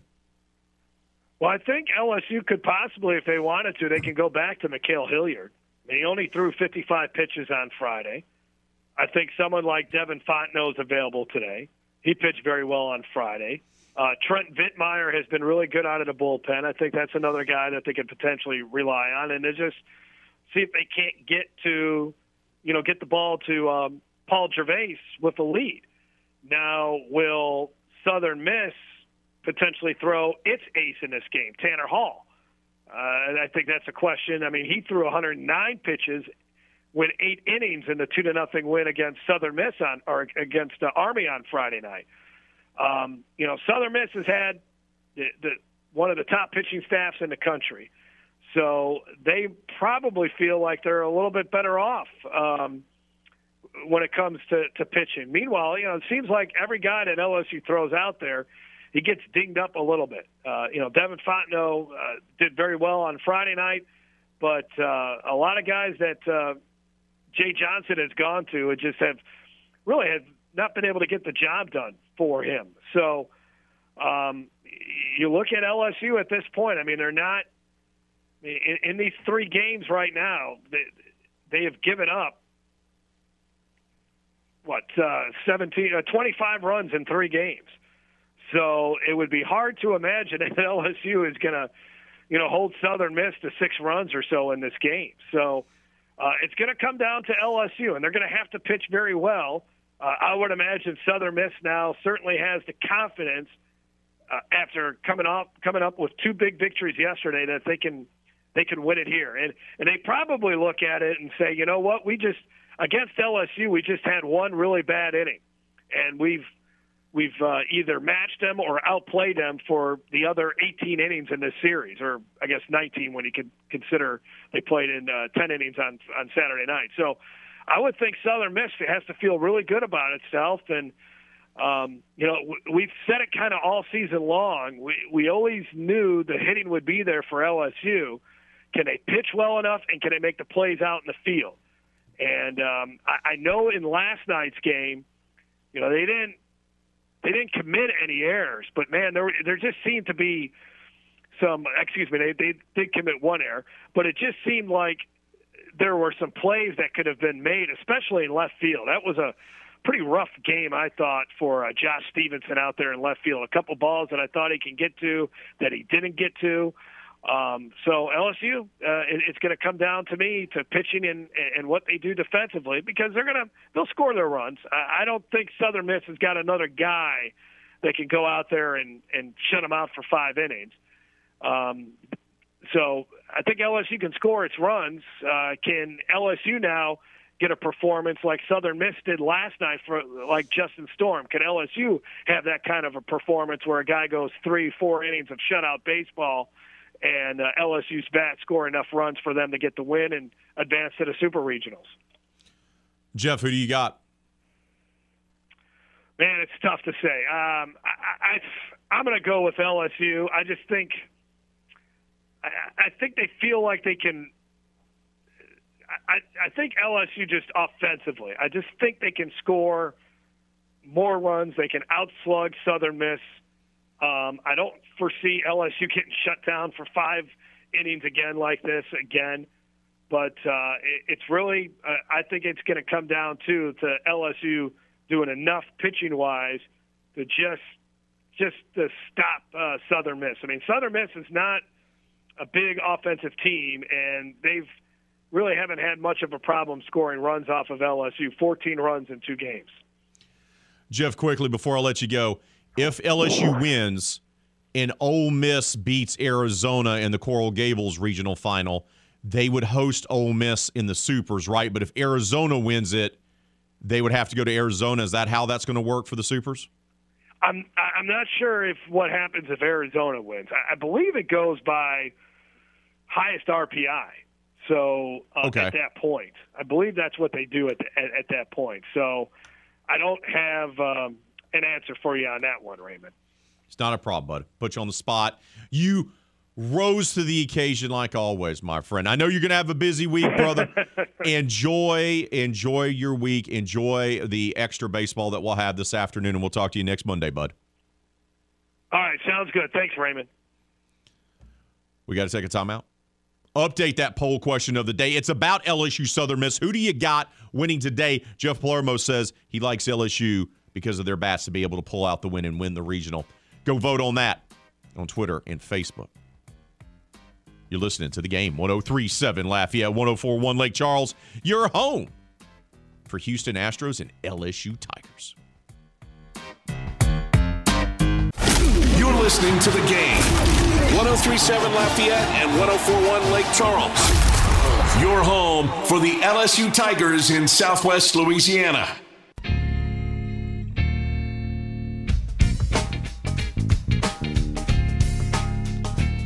Poll question of the day here on RP3 and Company on this tremendous Monday, June the 6th, is who wins today's winner-take-all regional game? Once again, Southern Miss needs extra innings to win an elimination game early on Sunday. They come back, they beat LSU in the nightcap, forces the winner-take-all game there at the Hattiesburg Regional.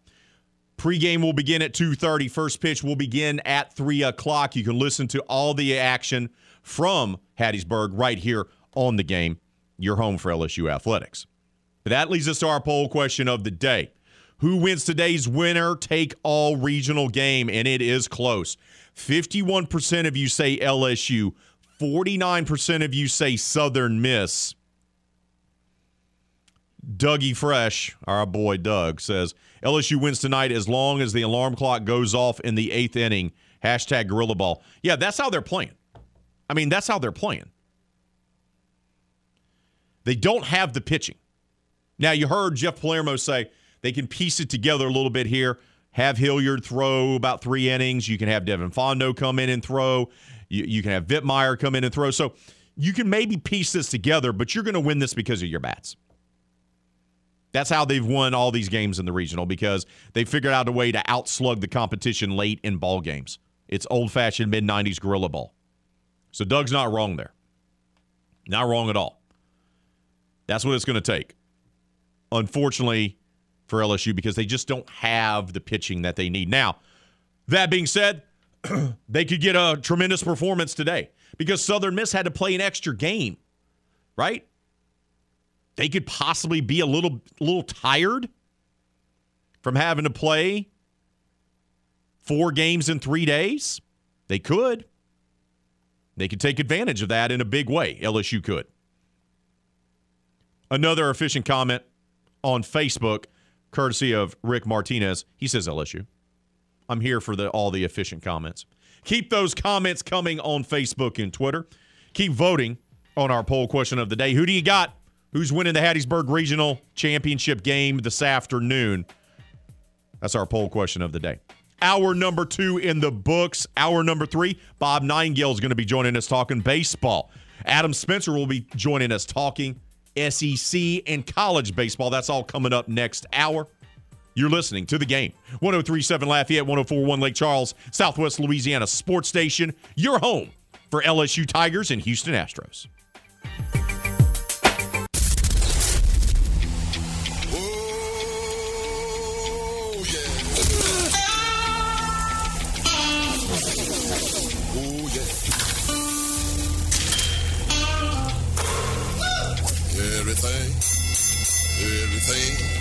Everything gonna be all right this morning. Live from the Delta Media Studios in Upper Lafayette, here is the producer extraordinaire, Hannah Five Names, and your big, bald, beautiful host, Raymond Parks III, better known as RP3.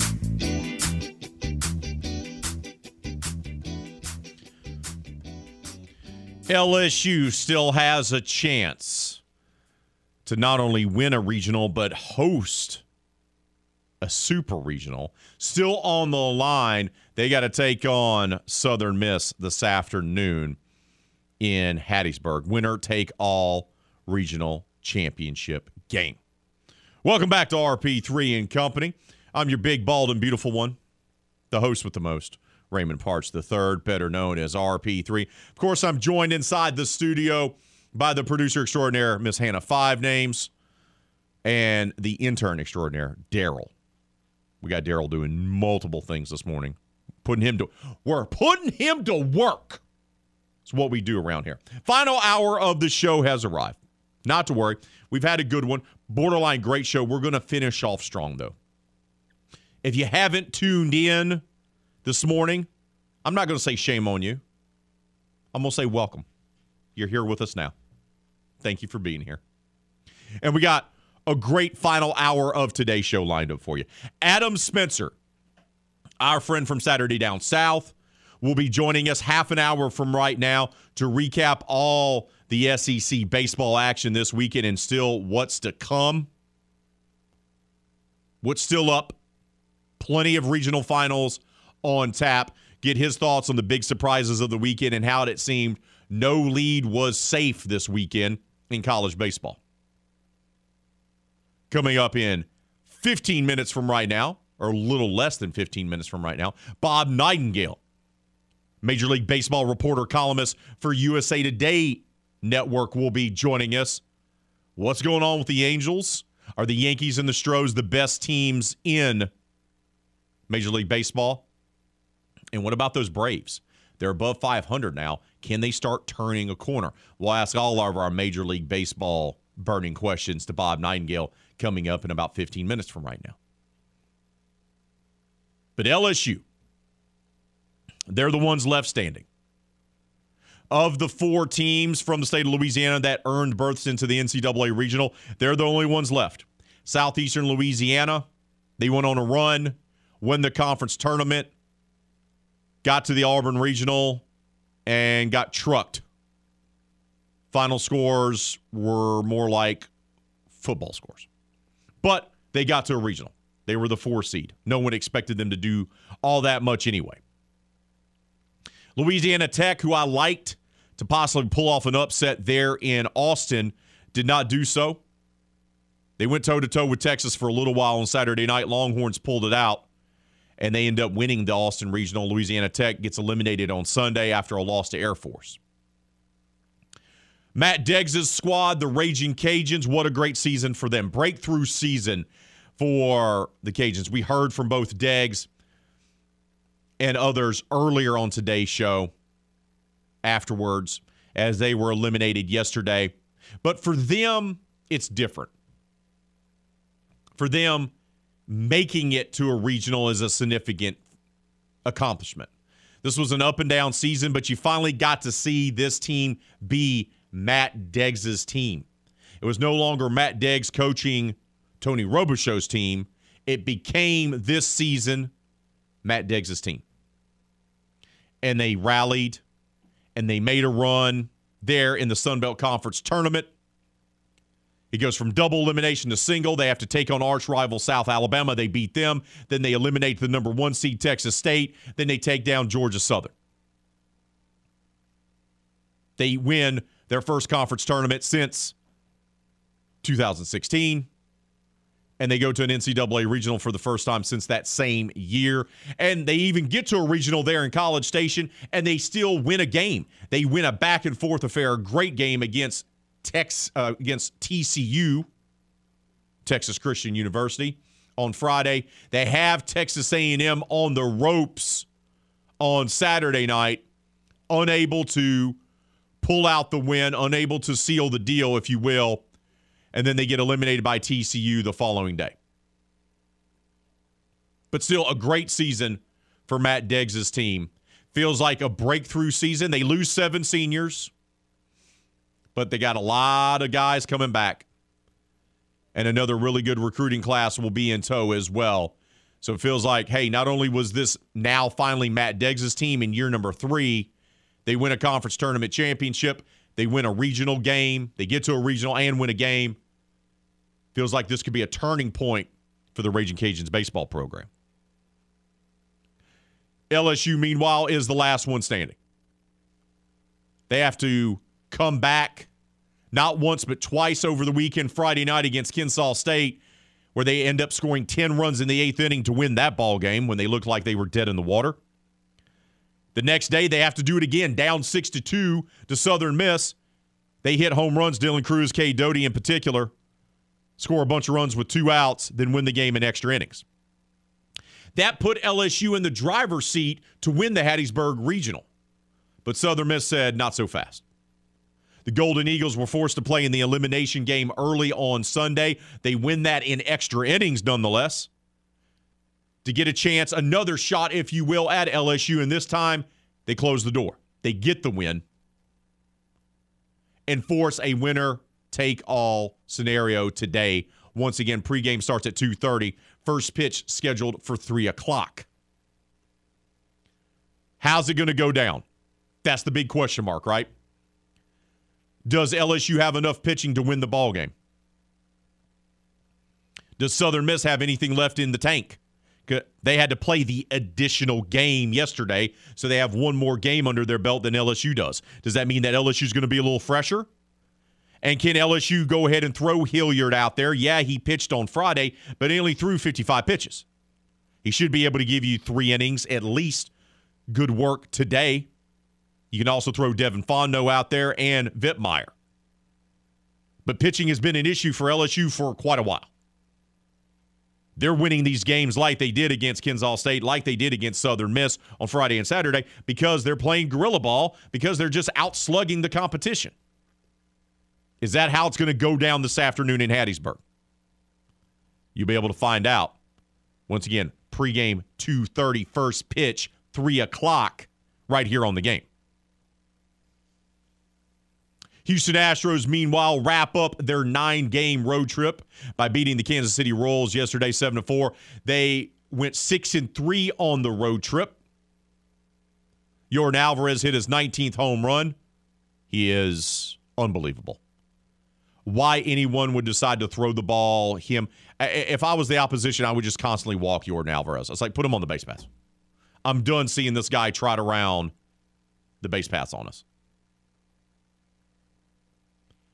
Big win for the Stros. Framber Valdez was very good. And the Houston Astros have increased their lead in the American League West to 8.5 games. 8.5. I know it's early. I know it's only June the 6th. I understand there's 162 games to a Major League Baseball season, and a lot can happen. But for all the naysayers, for all the people that said the sky was falling back in, April, when the Stros started off, 12-12, 13-13? They were a 500 ball club for the first few weeks of the season. I told you back then, be patient. This team starts off slow. They're the best team in that division. And sure enough, despite all the glowing articles written by national pundits about the state of the Los Angeles Angels of Anaheim, California, Credit Union, San Diego, here we are, and the Angels have lost 11 straight games. They're below 500 despite having two, as I've been told, generational talents. And the Astros, despite having Yuli and Alex Bregman go through some struggles at the dish, which they are, they're in complete control. 8.5 games up on the Angels in the AL West standings.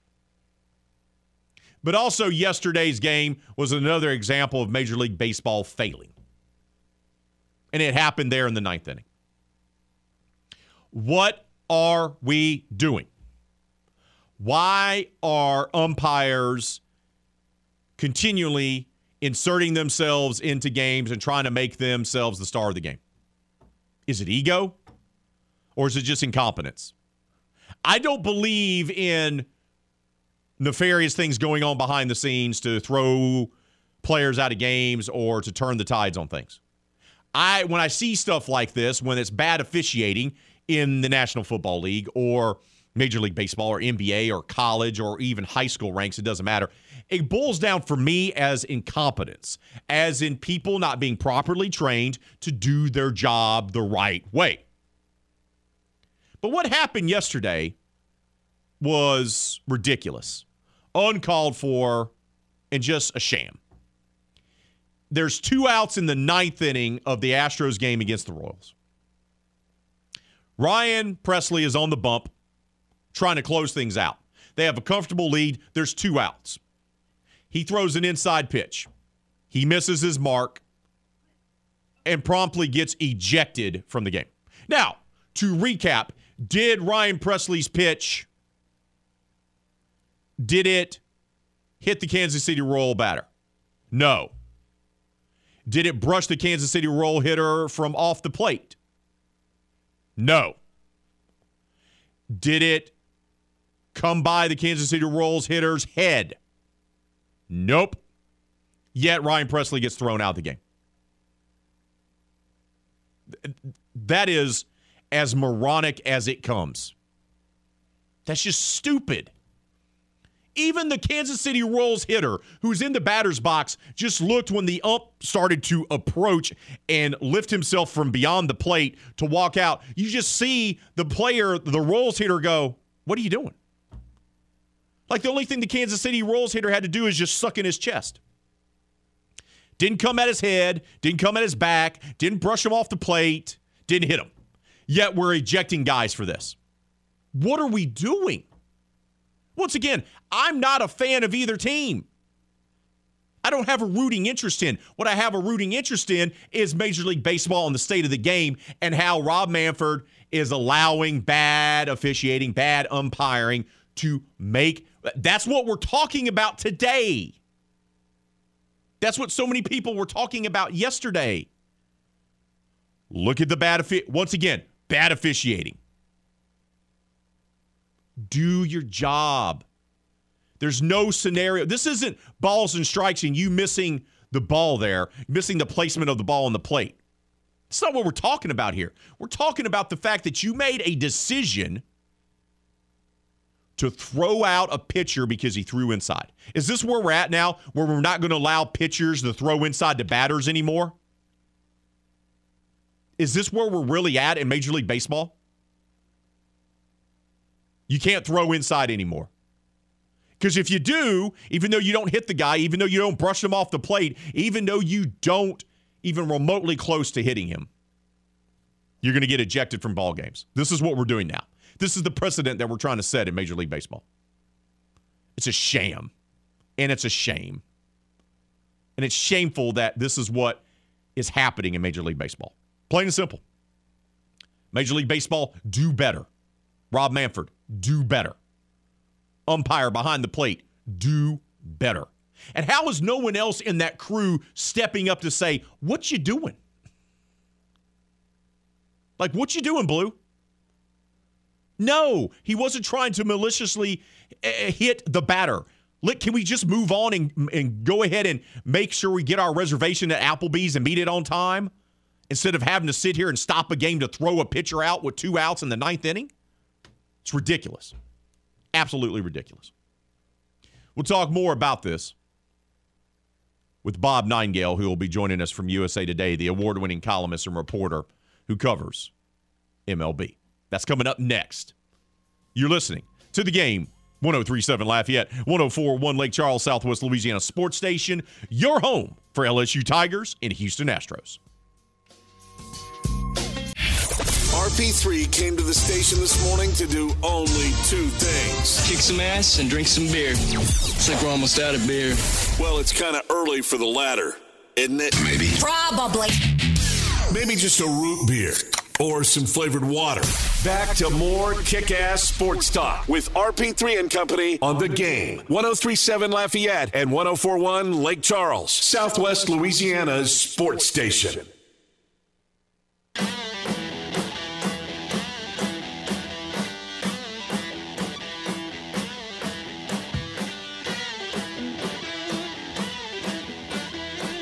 Turns 10 yours. 10 yours? It's not 10 yours. It's 10 years.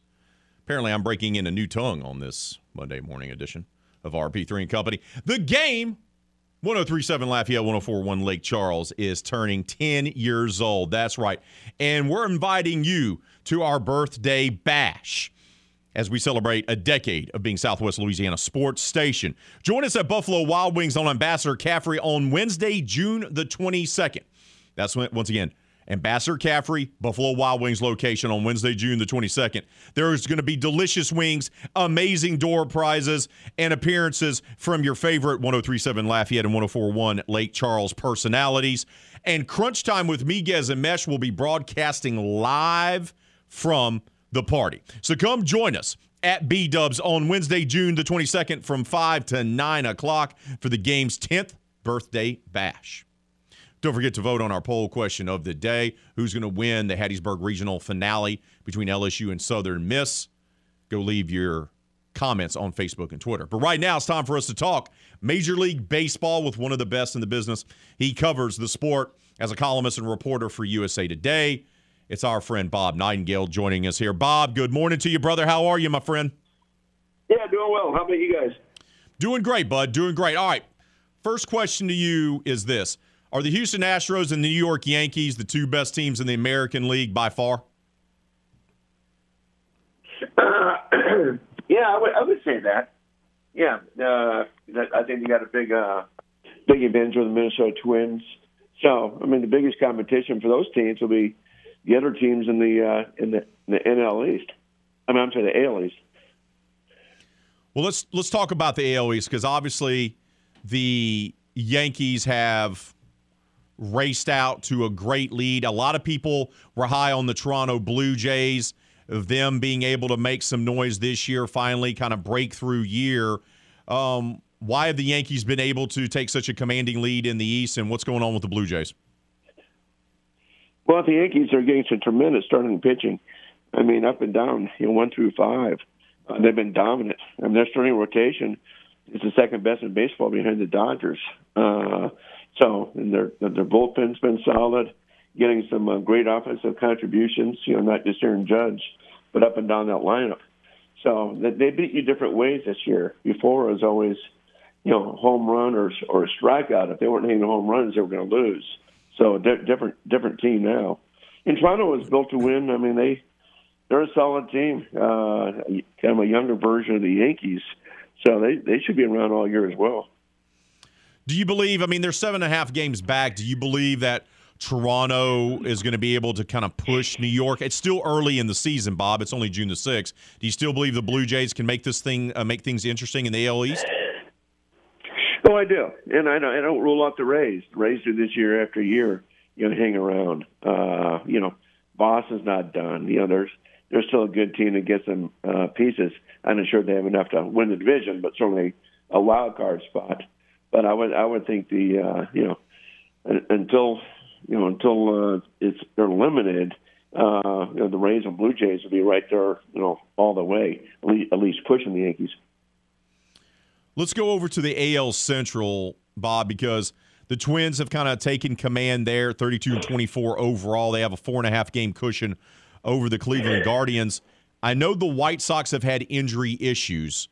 Are you surprised by how much they're kind of struggling, being below 500?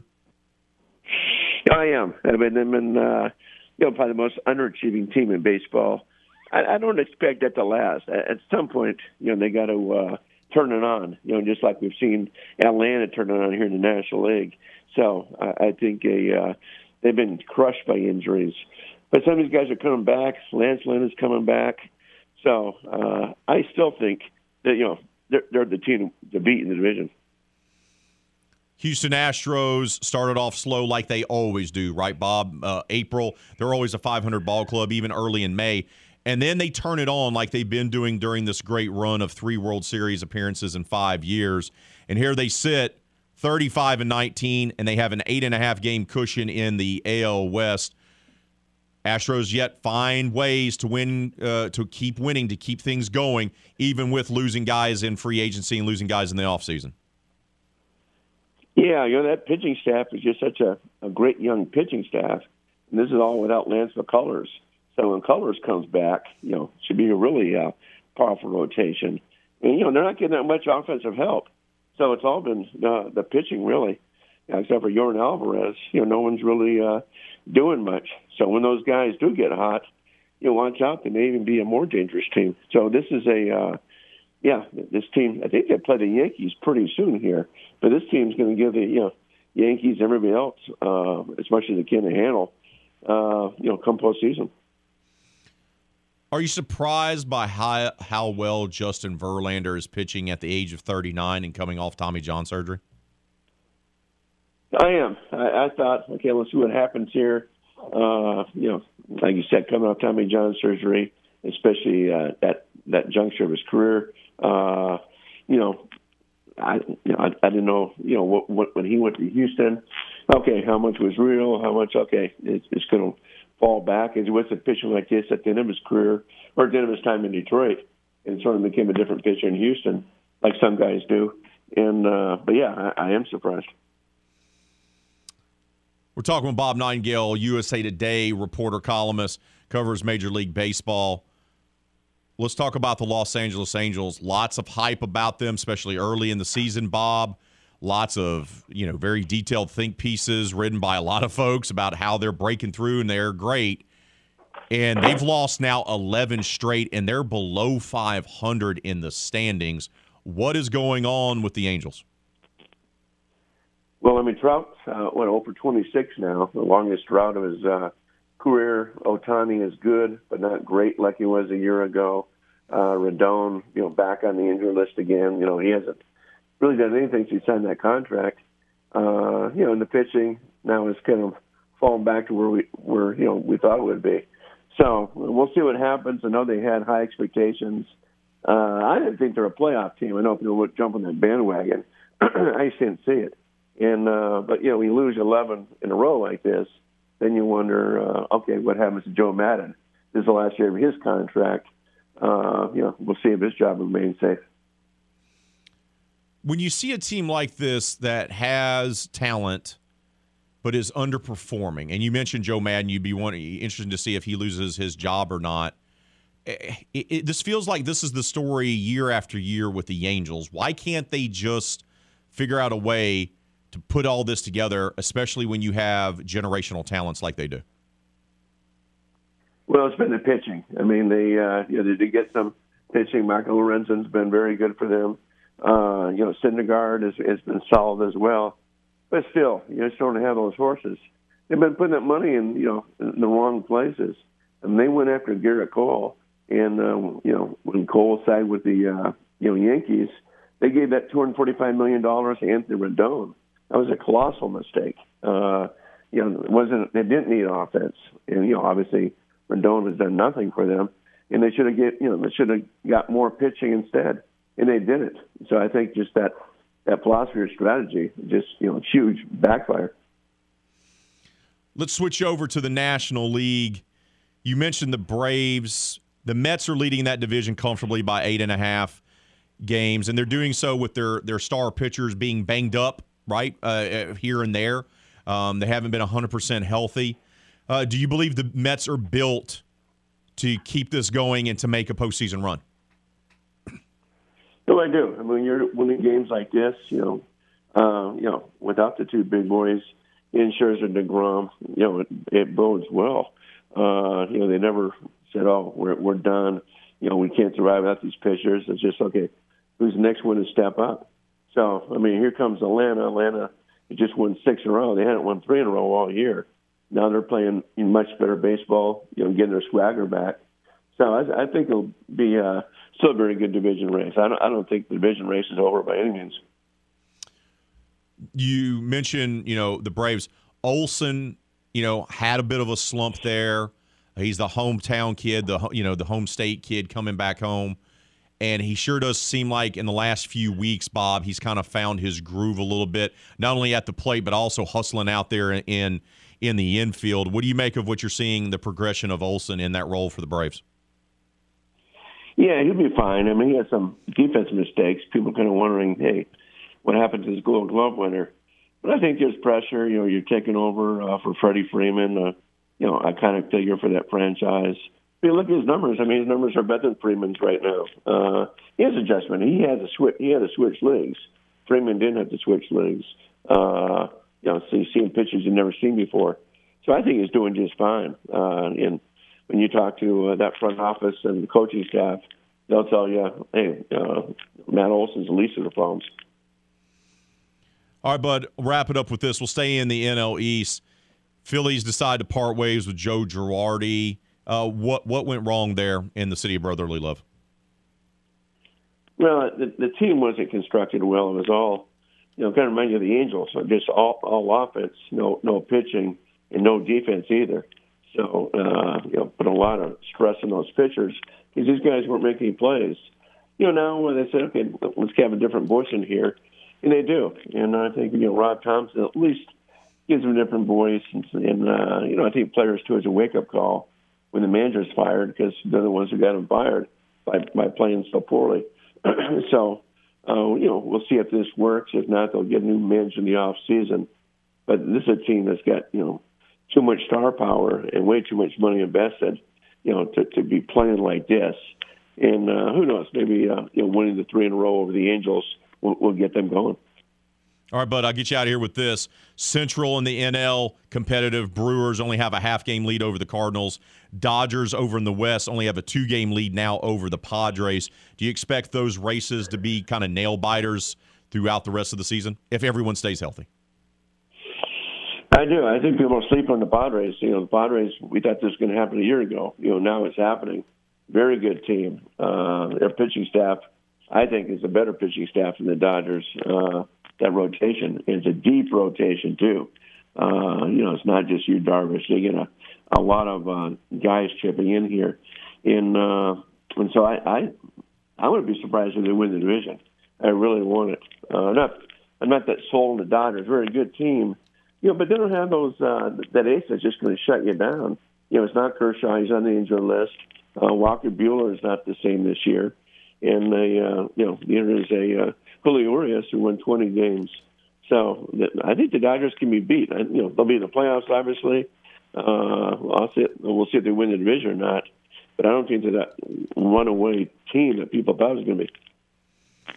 Bob, appreciate your time as always, brother. Thank you so much. Keep up the tremendous work that you're doing with USA Today, and we'll talk to you soon. All right. Sounds great. Take care, buddy.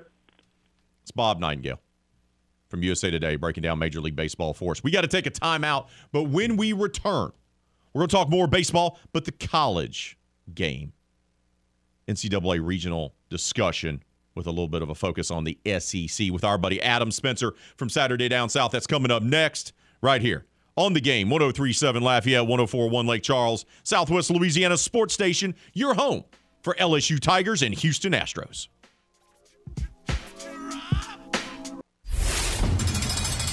Time to open up the vault for the games this day in sports history. June 6, 1944. All Major League Baseball games are canceled in honor of the D-Day landings in northern France. The invasion by the Allied forces turns the course of World War II. That was this day in sports history. We now return to The Game. 103.7 Lafayette and 104.1 Lake Charles, Southwest Louisiana's sports station.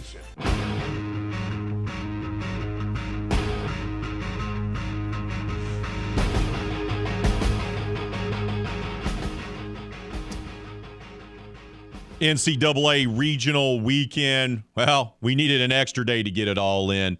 10 games on tap today. They're actually going to finish another game additionally, which is Auburn's game, which was called last night, paused rather, due to weather. So 11 games. We'll have 22 teams in action today on Monday to figure out how the Super Regionals are going to be set. To break it down for us, the weekend that was when it comes to college baseball is our good friend from Saturday Down South, Mr. Adam Spencer joins us now. Adam, good morning to you, brother. How are you? I'm doing great. How are you? I'm doing fine, bud. First question is this.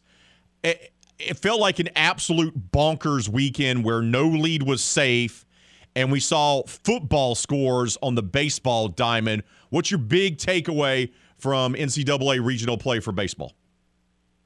Yeah, that Stillwater regional seems to be there's something in the water over there because 29-15 and 14-10 and that was crazy. Just 68 runs scored there yesterday alone, and the games on Saturday were pretty crazy too there. So yeah, there's a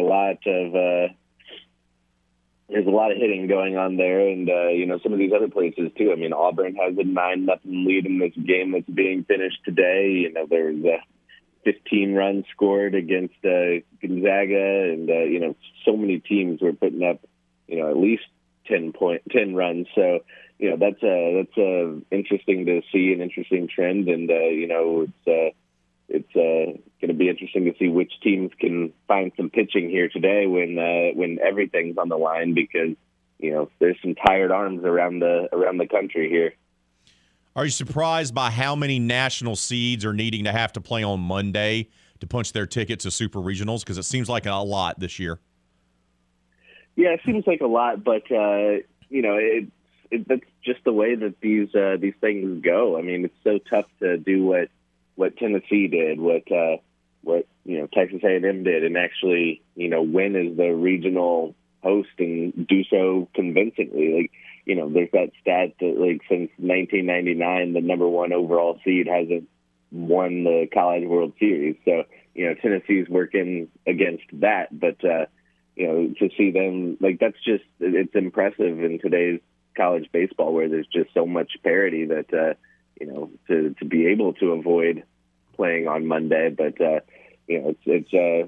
I expect some of these teams to take care of business. I think Stanford will get the job done. I think East Carolina will get the job done, and then some of these other games are going to be really fun. Vanderbilt looked good last night.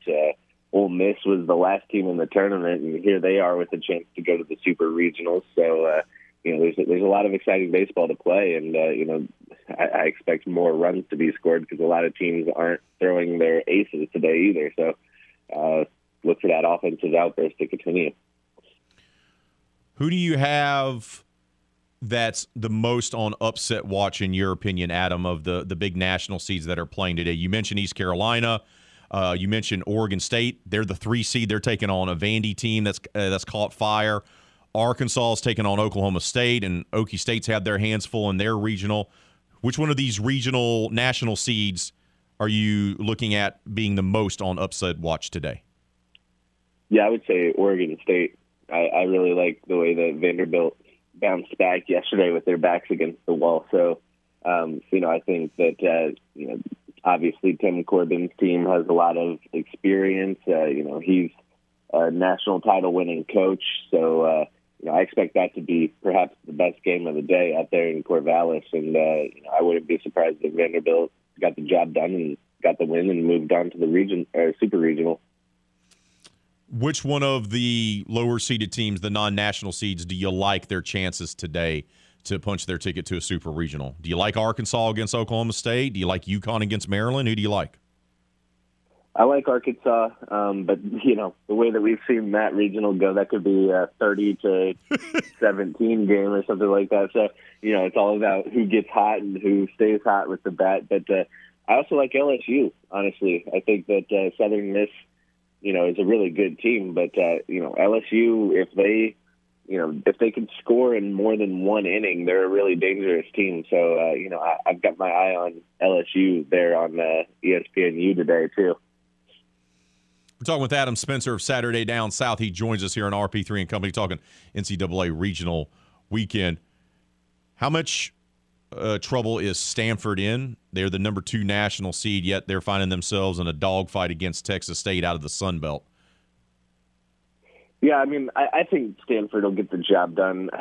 Texas State is a really good team. It's kind of like that region that Florida was handed, where the 4 seed was, Central Michigan, and people just didn't realize how good of a team Central Michigan was. And they gave the Gators all that they could handle yesterday in that first game of the day. So, I think that Texas State's a really good team, but so it's not surprising that Stanford finds itself playing on Monday. But that's a late game tonight. But I think that the Cardinals get the job done. Ole Miss, Arizona. Here we sit. Miami, who look to be one of the best teams in the country and national seed, they're ousted. They don't even make it to Monday, and instead we got Ole Miss, as you mentioned, who barely got in. That sweep at LSU played a huge role in them even getting into a regional. They're taking on Arizona. Boy, that seems to be immensely intriguing. Is that the most intriguing game of the day for you? And is Miami been the biggest disappointment so far for you?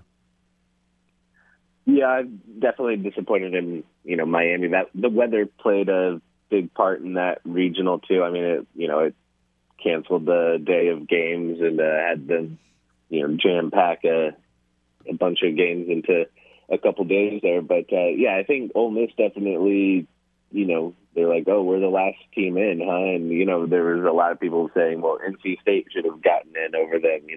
A lot of people saying even from the SEC, like Alabama and Kentucky had better cases to get in than Ole Miss. So it seems the Rebels have taken that personally a little bit here, and they're playing with a little chip on their shoulder, and I wouldn't be surprised to see them win in advance. And when you have a guy like Tim Elko on your team as your leader, is there anything that guy can't do? I love watching him play, and I think it would be a great story if they went from last team in to playing in the super regional round. Another team that, quote-unquote, stole a bid would have been Michigan by winning the Big Ten tournament, and I don't think a lot of people gave them a great chance, yet here they are. They're taking on the 12 national seed Louisville in a winner-take-all game today at 11 o'clock. How impressive has the Wolverines' run been? Yeah, there's something to be said for these teams that get hot at the right time and, cruise through their conference tournaments like Michigan did. I know that, that's a regional that Vanderbilt was disappointed that it didn't get into, instead having to head all the way out to Corvallis. but maybe they dodged a bullet there because the Wolverines are really hot, and Louisville's kind of a vulnerable national seed there. So, that game is going to be interesting. That gets going here in just a little bit. So, I think that's definitely one to watch too. But I wouldn't be surprised if Michigan won that one because, like you said, they come into this tournament so hot after cruising through that Big Ten tournament and maybe even stealing Rutgers' spot. So that'll be a good game there in Louisville, and the Cardinals are I'll put them on upset alert right now. I think that they got to watch their backs there today. Explain to me how super regionals work, and the reason why I asked you this, Adam, is because if LSU wins, they could possibly host the Supers because they'd play the winner of Ole Miss, Arizona. How does that work? How do they determine who hosts in that scenario? Because Ole Miss is the 3 seed in their regional, but Arizona's the 2. How does that break down? Do you know? I'm not entirely sure on that one. I know that when you're a team like Tennessee and Texas A&M and you win, then you're hosting. But some of these not national seeds, when they win, I'm not entirely sure how that whole hosting process works. But either way, it's going to be intriguing if LSU wins because they get to their new coach gets to go up against his former team in one scenario, and then you have Ole Miss and LSU and everything that goes along with that. So either way, we could have some interesting things there. All right, bud, let me get you out of here with the football question. They held their meetings in Destin. Anything stand out to you besides the Jimbo, Nick Saban, mid-90s lame rat beef? Anything else stand out to you about what came out of the meetings there in Destin this past week? I was impressed with the not rushing to vote on a new conference schedule model for when Texas and Oklahoma join. Greg Sankey has proven time and time again that he won't rush into decisions until a decision has to be made. We saw that with the COVID season in 2020 when the Big Ten and the Pac-12 rushed to cancel their season, and Greg Sankey's just like, well, we'll see what happens. We're not going to cancel anything in April here. We'll see what happens over the summer, and that's a big part of why the SEC was able to play a 10-game season that year, and so there's a split between these teams. Some teams want to play 8 conference games, like Kentucky, because it wants to keep its Louisville rivalry, and then there's teams like Florida and Georgia who are like, hey, moving to 9 conference games would be fine with us because we have that. They have that game in Jacksonville every year. So if they go to 9, then they'll each have 4 home games and then a neutral site game. So until you can get all 14 schools on board with the scheduling model, there's no reason right now to rush into a vote and potentially anger some of the member schools. So, I like that they had the conversations about scheduling models, but I'm also, happy to see that they didn't rush into voting on anything when they don't need to yet, because it could be 2 years till Texas and Oklahoma join. Adam, appreciate your time as always, brother. I got to take a time out. Keep up the tremendous work with Saturday Down South, and we'll talk to you soon, bud. Enjoy your summer. Sounds good. You too. That's Adam Spencer of Saturday Down South joining us here on RP3 and Company, talking all things NCAA regionals, as well as a little SEC football question there at the end. Appreciate Adam for his time. We got to take a time out. We'll wrap up today's show, finalize the poll question of the day, and get you set up for Kevin Foote and Footnotes. That's all next right here on The Game. 103.7 Lafayette, 104.1 Lake Charles, Southwest Louisiana Sports Station, your home for LSU Tigers and Houston Astros. Let your voice be heard. Hello. Give us a call on the hotline at 337-706-0111 and speak your mind. Hello. This is The Game. 103.7 Lafayette and 104.1 Lake Charles, Southwest Louisiana's sports station.